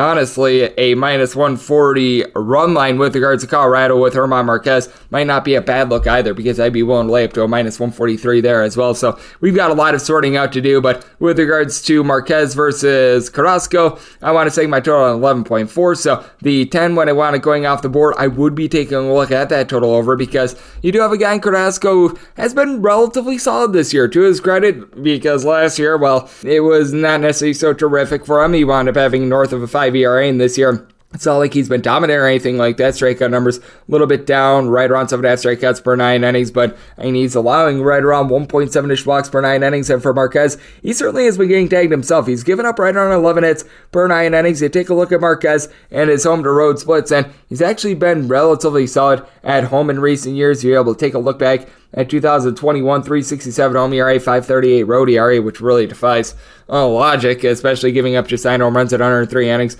thus far this season. It's been more around a 6 ERA at home and a 6 ERA overall, but I do think that the Rockies just perform a little bit better when they are in Coors Field in general. I mean, you just take a look at their batting average. They're hitting right around a 283, 284 as a collective at home. And on the road, that sinks to a 229. So you've got a difference of over 50 points right there. I mean, you take a look at CJ Cron, 2 home runs on the road, 8 home runs at home. That has been absolutely massive. You got Charlie Blackmon, who both at home and on the road has been struggling a little bit, but you know that he's going to be able to pick it up. Randall Grichuk has been able to hit right around a 300-ish at home as well. And then you take a look at the Rockies, even something like a Daniel Bard going back to last season. His ERA is 3 lower at home rather than on the road. And for the Mets, it is a little bit of a shaky bullpen that they're going to need to mix and match quite a bit. You got to figure that you're probably going to need to have Drew Smith, Chasen Shreve both be able to give you some solid innings. Smith actually has a sub-2 ERA, Shreve more like a 3.35 ERA. Seth Lugo is able to give you multiple innings, and he's probably going to need to here, but he's been getting shelled recently. A combined 4 runs given up in his last 3 outings, right around a 4.80 ERA. Edwin Diaz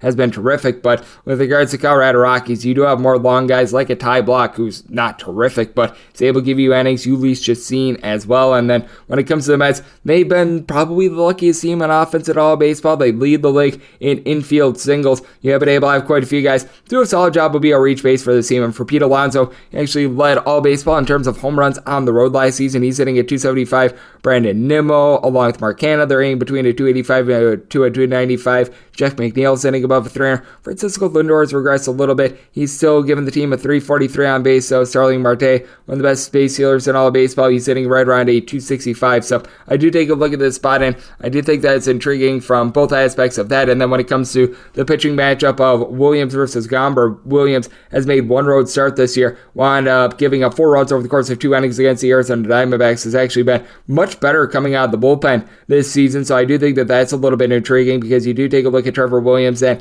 he actually wound up having some solid starts while he was with the Pittsburgh Pirates towards like the 2018 season. You take a look at what he's done this year. He's made 2 starts, 6 total appearances, right around a 4.20 ERA. Big thing with him is just being able to limit some of the hard contact in general, because he does a good job of not walking guys, just 2 walks in 15 innings, but sometimes just puts it out over the plate too much, doesn't necessarily have elite velocity. And then for Austin Gomber, this is someone who has been giving up a lot of hard contact this year, 6 home runs given up in 39 innings, right around 3 walks per 9 innings, nothing great, nothing terrible, and some very demonstrative home and road splits last season. Wound up posting up a 209 home ERA, 6.22 road ERA. I think that a little bit of it was luck at home last season, so I do think that this should be a relatively pick'em game. In Williams versus Gomber, made the Mets a minus 103 favorite, 11 or less, looking over 11 or higher to the under. And then in Carrasco versus Marquez, if I get at least a plus 114 on the Rockies, would be willing to take that. And at the 10 that we wound up seeing, when that wound up going off the board, would be looking over 10.5. That would be my buy point on the under. 965, 966 on the betting board. The New York Yankees are going to be playing against the Chicago White Sox.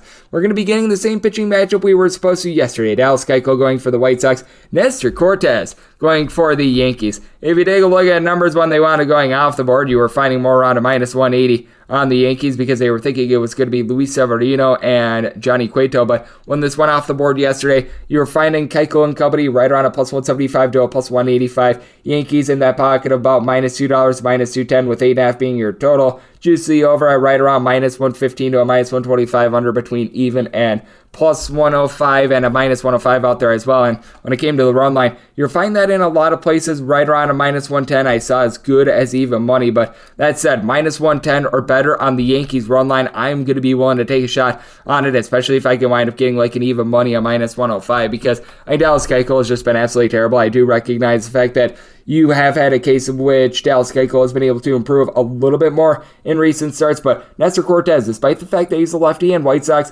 they hit right around at 250 against lefties. he has been nothing short of dominant. And against this very White Sox team a week ago on Saturday, 8 innings, gave up 1 run in the process, was absolutely dealing. And for Keuchel against the Yankees, to his credit, he was able to throw up their 5 scoreless innings about a week or so ago, but still, it's a case in which, with Keuchel, he's given up 21 runs in 26 innings thus far this season. Only 3 home runs. He's not given up a lot of hard contact, but the 15 walks in 26 innings, big giant issue when you don't wind up getting strikeouts the way that Cortez does. Cortez, he is averaging right around 11 strikeouts per 9 innings, so he's been able to do a good job. And for the New York Yankees, you just take a look at the power of this team. Aaron Judge and Anthony Rizzo by themselves with 24 home runs, and you're even able to make it better. Judge and Stanton has 11, that's a combined 25. These guys have more home runs than some teams do thus far this season. It has been incredible. Judge is hitting above a 300. Giancarlo Stanton at 295. Isaiah Canera for left. DJ Turner at up. LeMahieu, Josh Donaldson in between at 252 to 272, all with at least a 328 on base. Donaldson has been able to give you 5 home runs. And for the Yankees,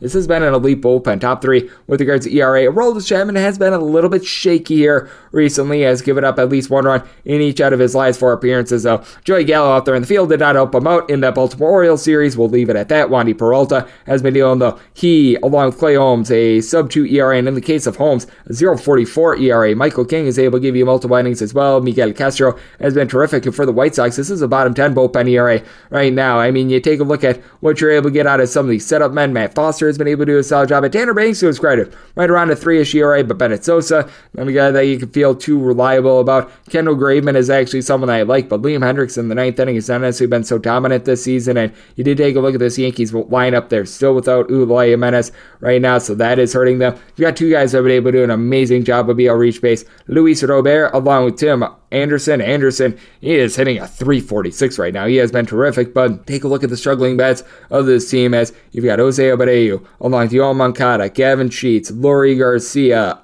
Yasmani Grandal, Josh Harrison, Reese McGuire, all these guys hitting at 207 or lower. Now, I do think that Abreu, a guy that year in and year out gives you 100 RBI, he's going to be able to pick it up. And getting back Andrew Vaughn, he's sitting right around at 265. That is big, but with that said, I do think that Cortez is going to be dealing against Dallas Keuchel, and I think that Keuchel is going to get figured out this time by the Yankees, willing to lay up to a -110 on that Yankees run line. And set my total at an 8.8 if we wind up getting the 8.5 that we wound up seeing yesterday, looking at an over, and we'll be looking at a Yankees run line. 967, 968 on the betting board. We take a look at the other Sox as the Seattle Mariners, they are going to be in the road face-off against the Boston Red Sox as Garrett Whitlock is going to be going for the Sox and Chris Flexen is on the bump for Seattle. Seattle's find themselves in between +115 and +139, so quite a bit of movement there. Meanwhile, with Boston, you're going to be finding them in between -135 and -150 with your total 9. Over and under are both at -110, and I'm willing to lay up to a -145 here with Boston. They open up at -145, so that -145 mark is pretty much the max I'm willing to lay with the Boston Red Sox, but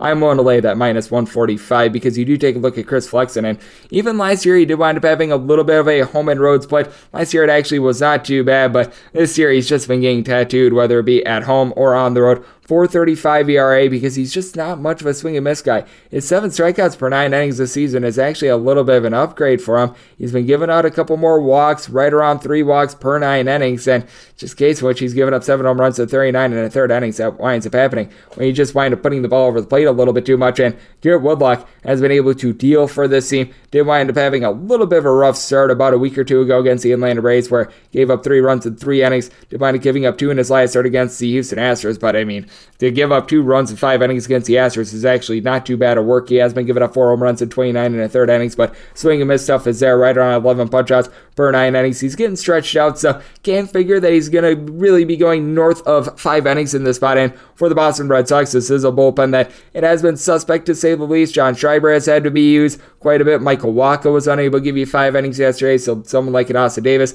wound up getting used up. And then you take a look at the killer bees for this team. Matt Barnes along with Ryan Brazier both have been terrible. Brazier, I'm pretty sure, is now on the injured list because it just has not been going well. Eric Kazusatomota, a little bit up and down for the team. Edsel Robles is someone that I do like for this bunch, but certainly it has been a little bit of a trouble spot. And for the Boston Red Sox, just such a top-heavy lineup. Now, the good news is Trevor Story has been able to come alive in this series. He's got a double-digit amount of RBI in this series alone.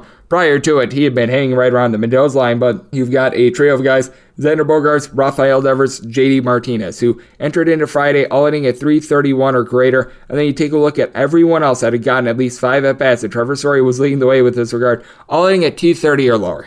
That is a big, giant issue. And Christian Arroyo, Jackie Bradley Jr., who you know that he's just not going to come through with his bat. Bobby Dahlbeck, who's been a little bit banged up. Kike Hernandez, all these guys hitting below at 200. It has been ghastly for this bunch. But you also take a look at the Seattle Mariners, very top-heavy team themselves. J.P. Crawford, Ty France have both been able to hit very well for this team. Crawford just below 300. France, he's been able to give you north of 25 RBI. He's hitting right around a 325, so he has been terrific. And Julio Rodriguez, you take a look at the month that he's having, he's hitting well above a 300 ever since on getting a little bit unlucky at the beginning of the season. He's been able to pick it up. Adam Frazier's hitting right around 265 as well, but Jesse Winker and Eugenio Suarez, the two pickups that you wound up seeing from Cincinnati, both of these guys are hitting right around 220. Both of these guys have been able to get on base, but certainly you expect a little bit more. And then Cal Raleigh, the injured Jarrett Kelenic, Dylan Moore, Abraham Toro, all these guys hitting at 200 or lower. That is a little bit of an issue. And for the Mariners, this has been a bullpen that has taken some steps back this season. Drew Seckenrider is dealing with a little bit of an injury. I like Anthony Machevich. He's been able to give you right around a 3.5-ish ERA, though. Diego Castillo north of an 8 ERA for this bunch. Penn Murphy has actually come in and has been able to do a very solid job for the team, but you just expected a little bit more out of them, so I'm willing to lay up to a minus 145 when it comes to the Red Sox in the spot, so I'm willing to take them. And when it comes to the total, I did wind up setting my total at an 8.8, so taking a look at what we've got right now, I'd be willing to take the 9 under, as I do think that Flexen going to be able to do a good job of being able to keep the lesser Boston Red Sox hitters a little bit off guard, but I think that Whitlock delivers a good start, so looking under and looking Sox. 969, 970 on the betting board. The Detroit Tigers hit the road to face off against the Cleveland Guardians. Shane Bieber Fever is going to be going for the Guardians, and Alex Fado is going to be going for the Tigers. Tigers are finding themselves as underdogs, anywhere between plus 160 and plus 165 with the Guardians. It's anywhere between minus 175 and minus 190. 8 to 8.5 is your total. On the 8, overs minus 115. The unders minus 105. On the 8.5, unders anywhere between minus 115 and minus 125. The over is anywhere between minus 105 and plus 105. And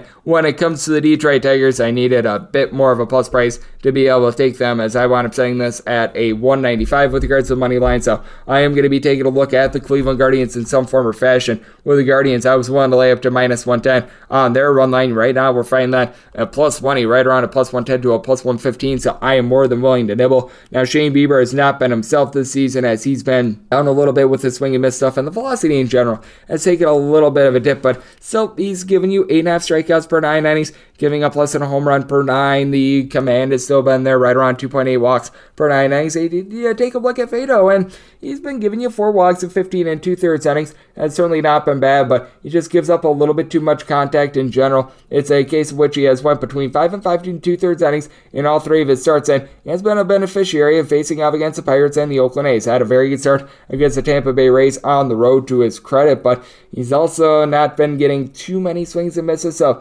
that is something that you do want to be taking note of. And for the Cleveland Guardians, the offense is starting to go into a little bit of a swoon. They don't necessarily do a great job with the deep ball, but you do have quite a few guys that are able to get on base for the team, as you've got Jose Ramirez, Miles Straw, Owen Miller, Stephen Kwan, all giving you at least a 340 on base, and in the case of Ramirez, he's been able to give you north of 30 RBI, so he's been able to do a solid job there. Oscar Mercado, Ernie Clement, Austin Hedges, these guys at the bottom of the lineup, they do need to pick it up a little bit, but then you do take a look at what you're able to get out of this Detroit Tigers team. Willie Castro has been able to hit above a 300. Miguel Cabrera has really been the constant of this team, hitting at 280, though his power numbers are down, and you just take a look at the Detroit Tigers in general.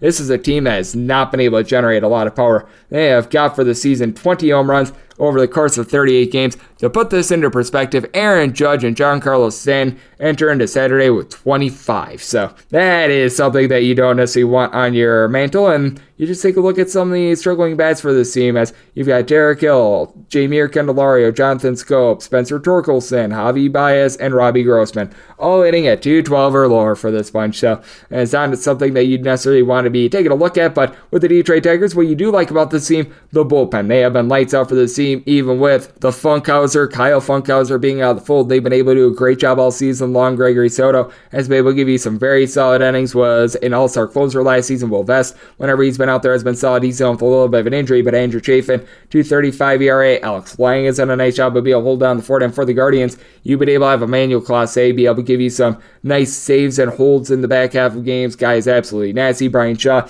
has been brutal for this team. But Trevor Steven, he's got a sub-3 ERA. Nick Samlin is able to give you some nice innings. And Sam Entages was a failure as a starter. On the bullpen, he's got a sub-1.5 ERA. So I do take a look at this spot. I think that Bieber and company going to be able to really come through, especially against the Tigers team that they are one of the worst on offense in all of baseball. I just don't think that the Tigers are going to be able to exceed 3 in this spot. So I did wind up setting my total at a 7.2. I'm going to be taking a look at the under in this spot. And with the Cleveland Guardians being able to get plus money on that run line, going to be willing to lay the run and a half. 971, 972 on the betting board. The Tampa Bay Rays are going to be in the road face-off against the Baltimore Orioles. Kyle Beredes is going to be going for the Orioles, and Jeffrey Springs is going to be on the bump for Tampa Bay. Tampa's anywhere between a minus 140 to a minus 155 favorite. Meanwhile, if you're taking a look at Baltimore, between plus 120 and plus 140 is your price, 8.5 is your total. Over is minus 120, and the under is even with Baltimore. I did wind up saying them an underdog of plus 158, so going to be taking a look at the Rays. It depends upon money line or run line at the minus 140. I'd want to nibble a little bit more on that money line rather than the run line because I pretty much need even money to be able to take a look at the run line.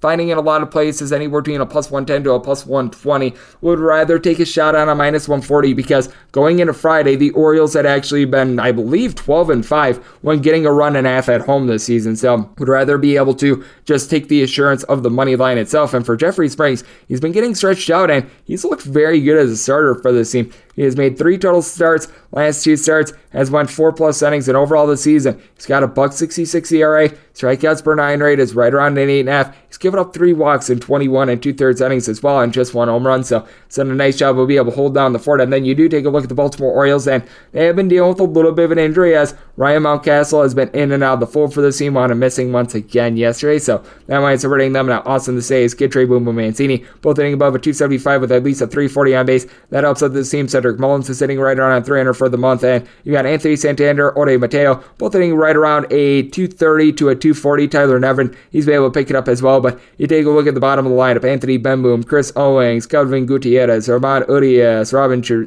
Chirinos. All these guys hitting below a 200 has been ghastly for this team. And then you take a look at the Tampa Bay Rays, and got a couple guys like Brett Phillips, Mike Zunino, Kevin Kiermaier that they do need to pick it up. But G-Man Choi, coupled with Wander Franco and Isaac Paredes, in between a 265 and a 275 has been solid. Yandy Diaz is sitting at 280 as well. Power has not necessarily been there with the Rays this year because you've been dealing with a little bit of an injury recently to Brandon Lau. You've had Wander Franco be able to pick it up a little bit, but Mike Zunino, who wound up having a big year last year, he certainly has not had that. But for the Rays, after their bullpen looked a little bit shaky at the beginning of the season, just a clean bill of health in general has been able to help them out. Ryan Thompson has been giving you a sub-3 ERA. Matt Weisler right around at 230. I don't think that JP Fireeisen has given up an earned run all season long. So these guys have been highly reliable for this team. You wound up having Jalen Beeks give the team a nice open yesterday, so they were able to get good length out of that 1-2 punch as well. So I do take a look at the Tampa Bay Rays. Things, in my opinion, are setting up really well for them. And for the Baltimore Orioles, what I will say about Bradish and this bullpen is that they've been a little bit surprising. Bradish wound up having 11 punch outs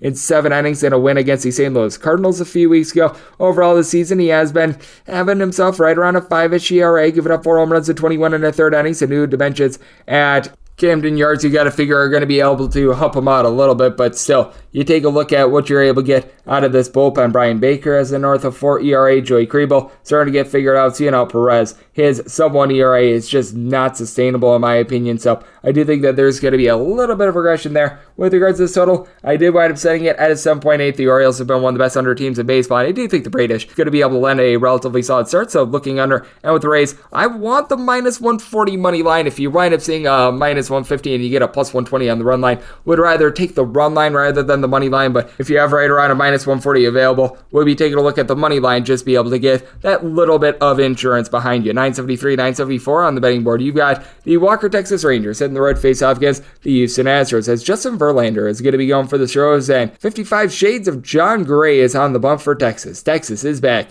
to being a big underdog, anywhere between plus 190 and plus 210. Meanwhile, if you're taking a look at the Astros, you're going to be getting them anywhere between minus 230 and minus 240. 7.5 is your total. The over is minus 115, and the under is minus 105. And when it comes to the spot, I needed at least a plus 225 to be able to take a shot on the Rangers. And if you're looking at the run line, you're finding the Astros anywhere between minus 120 and minus 125. I'm willing to lay up to a minus 125. So if you wind up seeing this get up to a minus 130, minus minus 135 in the AM, then the values pass you by a little bit, but I do think that the Astros should be able to come in. I do think that they should be able to wreck some shop. You take a look at Justin Verlander, and he has just been absolutely amazing for the team all season long. 5-1 record, .138 ERA. Has given up a couple home runs, 4 home runs over the course of 45 and a third innings, but his hits per 9 rate is right around a 4.5. Not getting as many strikeouts as he did at his peak, but 1.8 walks per 9 innings. And for Jon Gray, he has given up right around 3.3 walks per 9 innings, and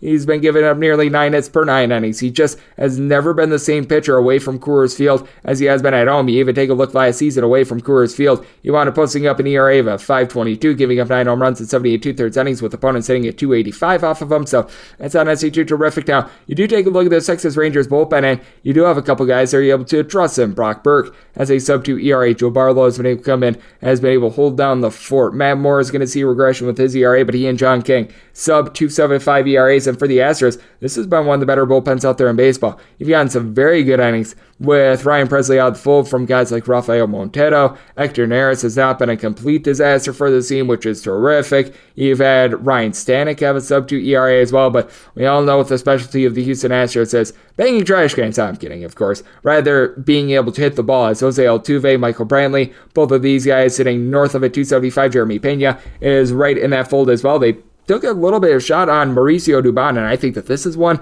that's going to be able to pay off for them. Kyle Tucker's now hitting at 250 for the team. Yuli Gurriel, after a really rough start last 2-3 weeks or so, he has been able to pick it up very nicely. As you take a look at him going into yesterday, last 7 days, he had a 440 on base, so that has been massive with 3 home runs in that time span. And for the Texas Rangers, you've just got nothing whatsoever out of Marcus Semien. This is someone that, going into what we wound up seeing on Friday, had as many home runs as myself with about a .170 batting average. That's just ghastly bad. And then Brad Miller, along with Adolis Garcia, you're able to throw in there both of the Calhouns, Willie and Cole Calhoun, Eli White, Mitch Garver, all these guys, aside from really Cole Calhoun, hitting at 220 or lower. That has not been too terrific for the team. So I do have a lot more faith here in the Houston Astros rather than what we've got with regards to the Texas Rangers. I'm going to be willing to lay the run line as long as we have a minus 125 or better with regards to the Houston Astros. And when it comes to the total, I did wind up setting it at a 7.8 because I do think that you're going to have another classic Justin Verlander start. But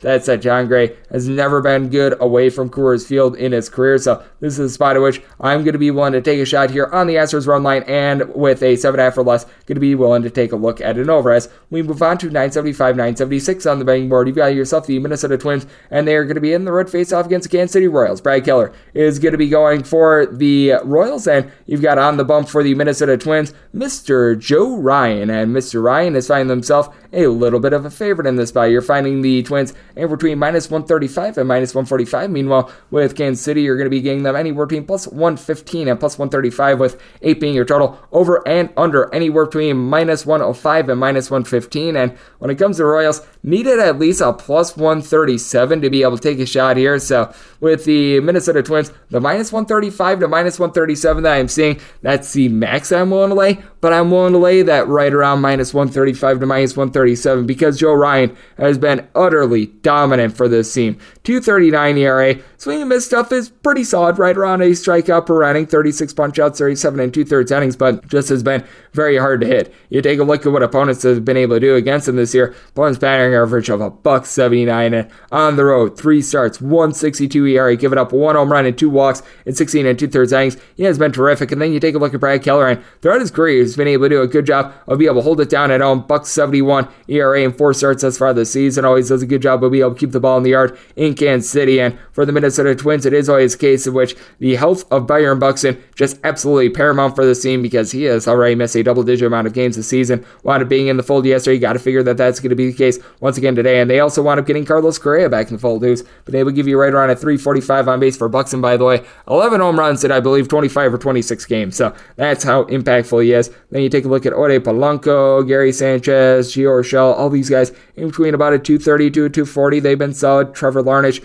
being on the fold, that does wind up hurting them a little bit, but what's hurting the Kansas City Royals right now is that they just don't have a lot of hitting in general. You've been able to have Hunter Dozier be able to give you 285 batting average and Andrew Benintendi 311 batting average, but with that said, everyone outside of these two guys that wound up getting an at-bat yesterday hitting at 235 or worse, and you just don't have any hard contact with this team whatsoever. Salvador Perez is right now leading the way with 6 home runs. He's now on the injured list, so MJ Melendez is getting at-bats, and right now with the Royals going to Friday, 25 home runs in 37 games. That's not too terrific, and that is paired with a bottom 5 bullpen out there in the big leagues. You've been able to get some relatively solid production out of Scott Barlow this far this year, and Joel Payamps is someone that's able to do a solid job as a long reliever, but Mira Garrett I didn't believe was a good starting to start with. He's had a little bit of an up and down. Josh Shamount has not necessarily been what you'd like him to be for the team from the Minnesota Twins. They've actually had one of the best bullpens out there in the big leagues. Sandy Columbia has been a little bit banged up, but they've been able to get good innings out of him whenever he's been out there. Yohan Duran has a sub-3 ERA. Ty Duffy, after a rough start to the season, he's been able to pick it up. Joe Smith entering into Friday,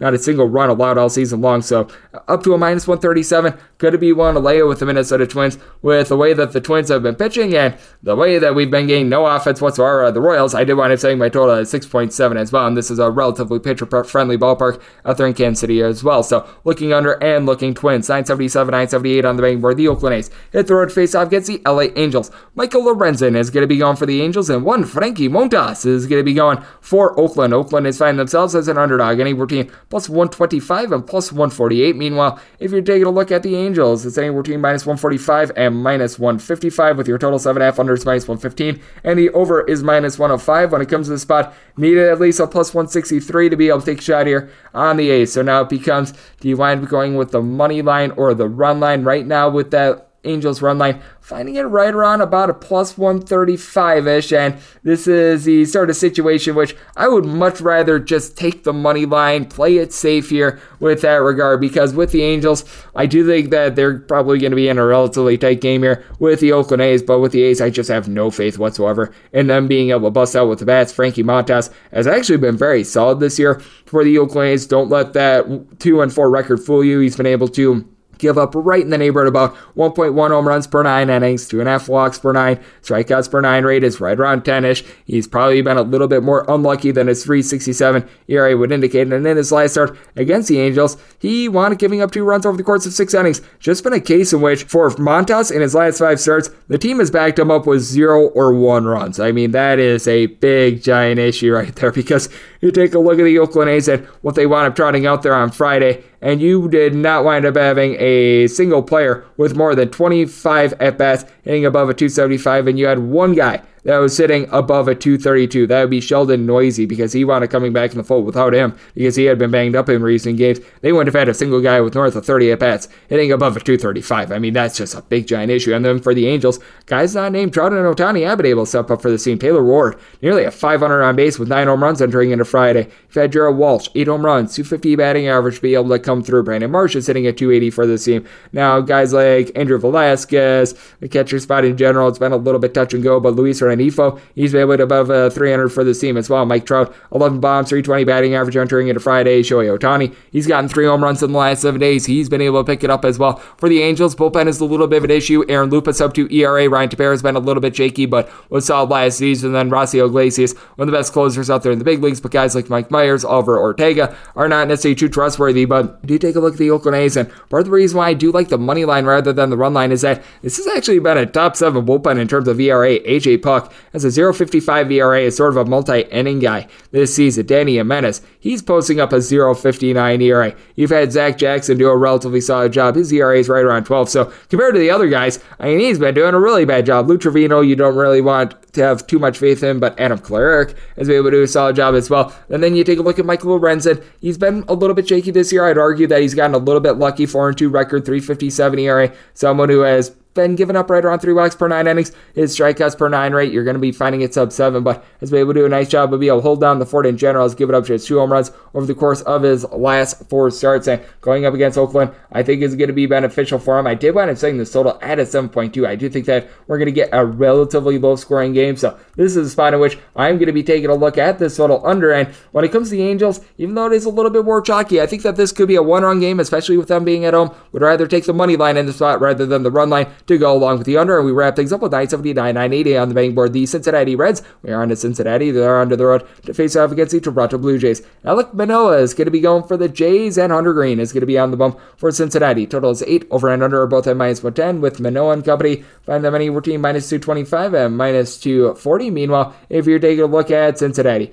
going to be getting them anywhere between +185 and +216, and I needed at least a 236 to be able to take a shot here on the Reds. This is a case in which I just can't do it. And when it comes to run line, right now you're finding the Blue Jays run line anywhere between -120 and -125. I'm willing to lay up to a -130, set it at a -132. Just a case in which Hunter Green, I think, actually has a lot of upside. I think that in a few years, he's going to be absolutely terrific, able to throw triple digits, but right now he's just throwing it right over the plate, and if anyone even breathes on the ball, it winds up going yard. 11 home runs given up in 33 and a third innings, and command is out there, so he either throws it right down the middle or else he winds up giving you a walk. 20 walks in 33 and a third innings, 6.21 ERA, 1-6 record. He's just not ready for the big leagues yet, but the Reds have been forced to throw him out there. Meanwhile, with Manoah, what this guy has been amazing.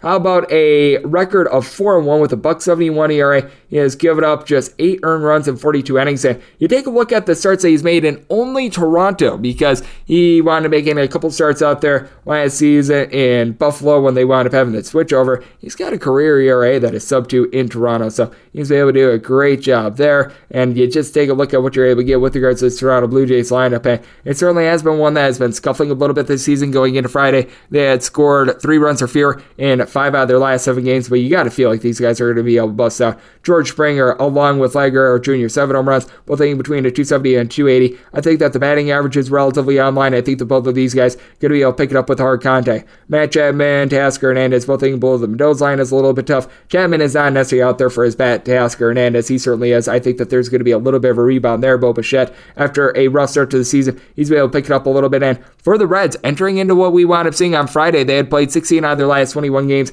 to the over, and this is a team that they give up a lot of runs out of the bullpen. Second worst bullpen ERA with guys like Tony Santillan, Hunter Strickland and company. Not necessarily great. Now, I will say Alexis Diaz, sub-1 ERA. He has been terrific, but past that, not a lot of bright spots aside from Jeff Hoffman, but what you do have bright spots with is someone like a Tyler Stevenson, who has been able to hit well above a 300, has a little bit of pop in the bat. Matt Reynolds has been able to hit 260, along Taylor Naquin. Got a couple guys like a Joey Votto who's now back in fold. It's been a really rough year for him, along with someone like a Tyler Friedel, and you actually have a lineup with Mike Moustakas back, and it's halfway decent. Now they have called up Taylor Motter as well, and Taylor Motter, I just still cannot forget the year that he wound up hitting like a $150 out there in the KBO and wound up getting released because he was so bad from a Korean baseball team. But so with that said, I do think that we are going to be able to see the Blue Jays really be able to tag Hunter Green and company, and I think that the Reds put up a couple runs themselves. I did wind up setting this total at an 8.8. I'm looking over, but with the Blue Jays, even though they're at home, I think that they just completely pummel Hunter Green going into what we wound up seeing on Friday. Out of the last 21 losses for the Reds, 18 of them have been by multiple runs, so it's a spot in which I am willing to lay the 1.5 here with the Blue Jays, and I'm going to be taking a look at this total over, and that will wrap things up for the Saturday edition of the Baseball Betting Show, now part of the VSiN family of podcasts. A big thanks to Alex Carr over there at Phillies SI, aka Inside the Phillies, for joining me in the last segment. If you do like what you're hearing from this fine podcast, Baseball Betting Show, you're able to subscribe wherever you get your podcasts, Apple Podcasts, Google Play, Spotify, Stitcher, and TuneIn. If you've got a question, comment, segment idea, what have you for this podcast, you've got one or two ways to be able to fire those in. First one is my Twitter timeline at gunit_81. Keep in mind, letters EM. Name does not matter, so as per usual, please just send these into the timeline, and the other way is find an Apple Podcast review. If you rate this podcast 5 stars, it is very much appreciated, and then from there, you're able to fire whatever you'd like to hear on this podcast by that 5-star review, coming at you guys every single day throughout the baseball season, and that means I'm coming at you guys once again tomorrow. Thank you so much for tuning in.